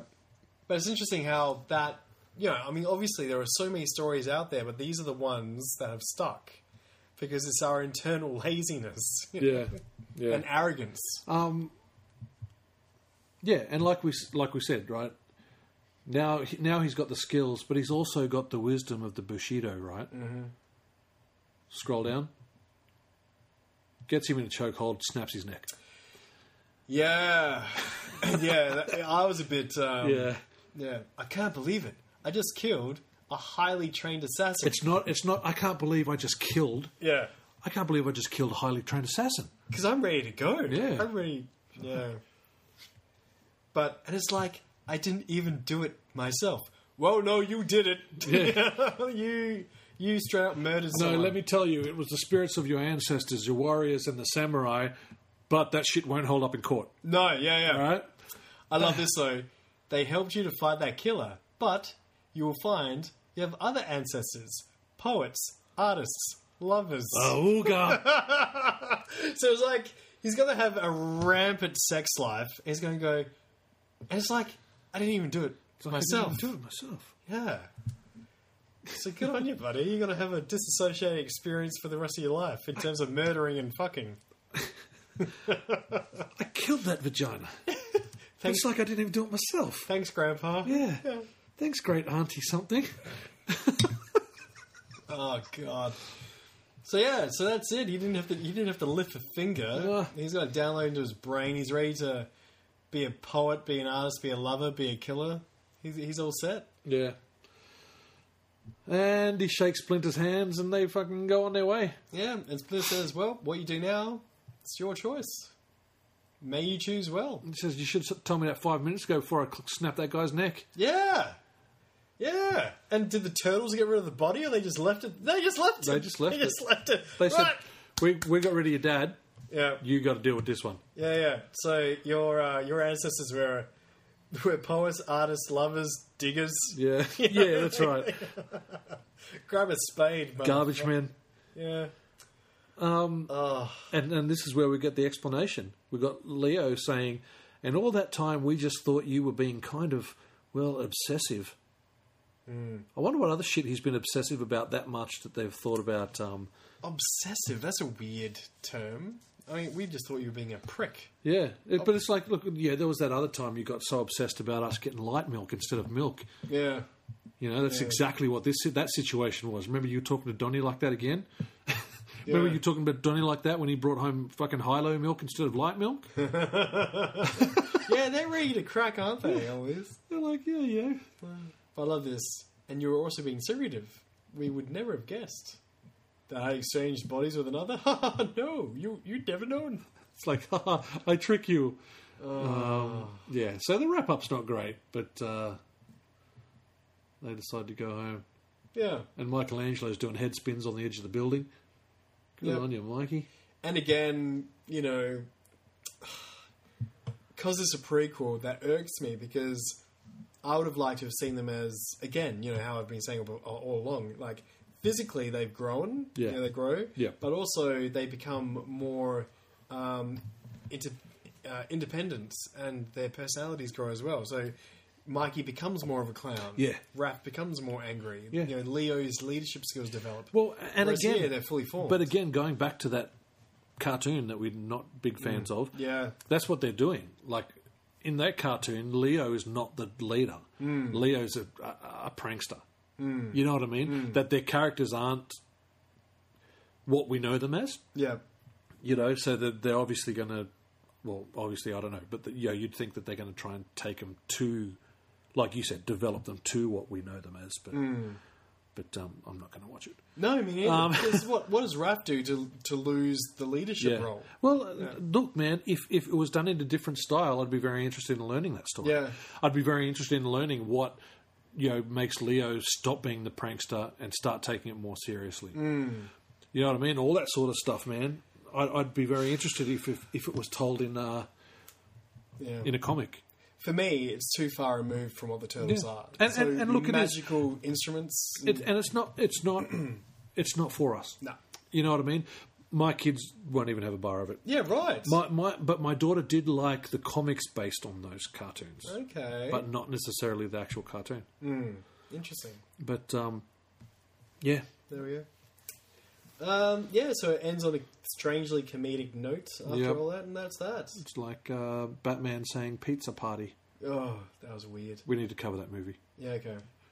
Coming from Mirage... Okay, I don't have this in the back of mine. Coming from Mirage Studios, Bade, Biker, and Orson. Yeah.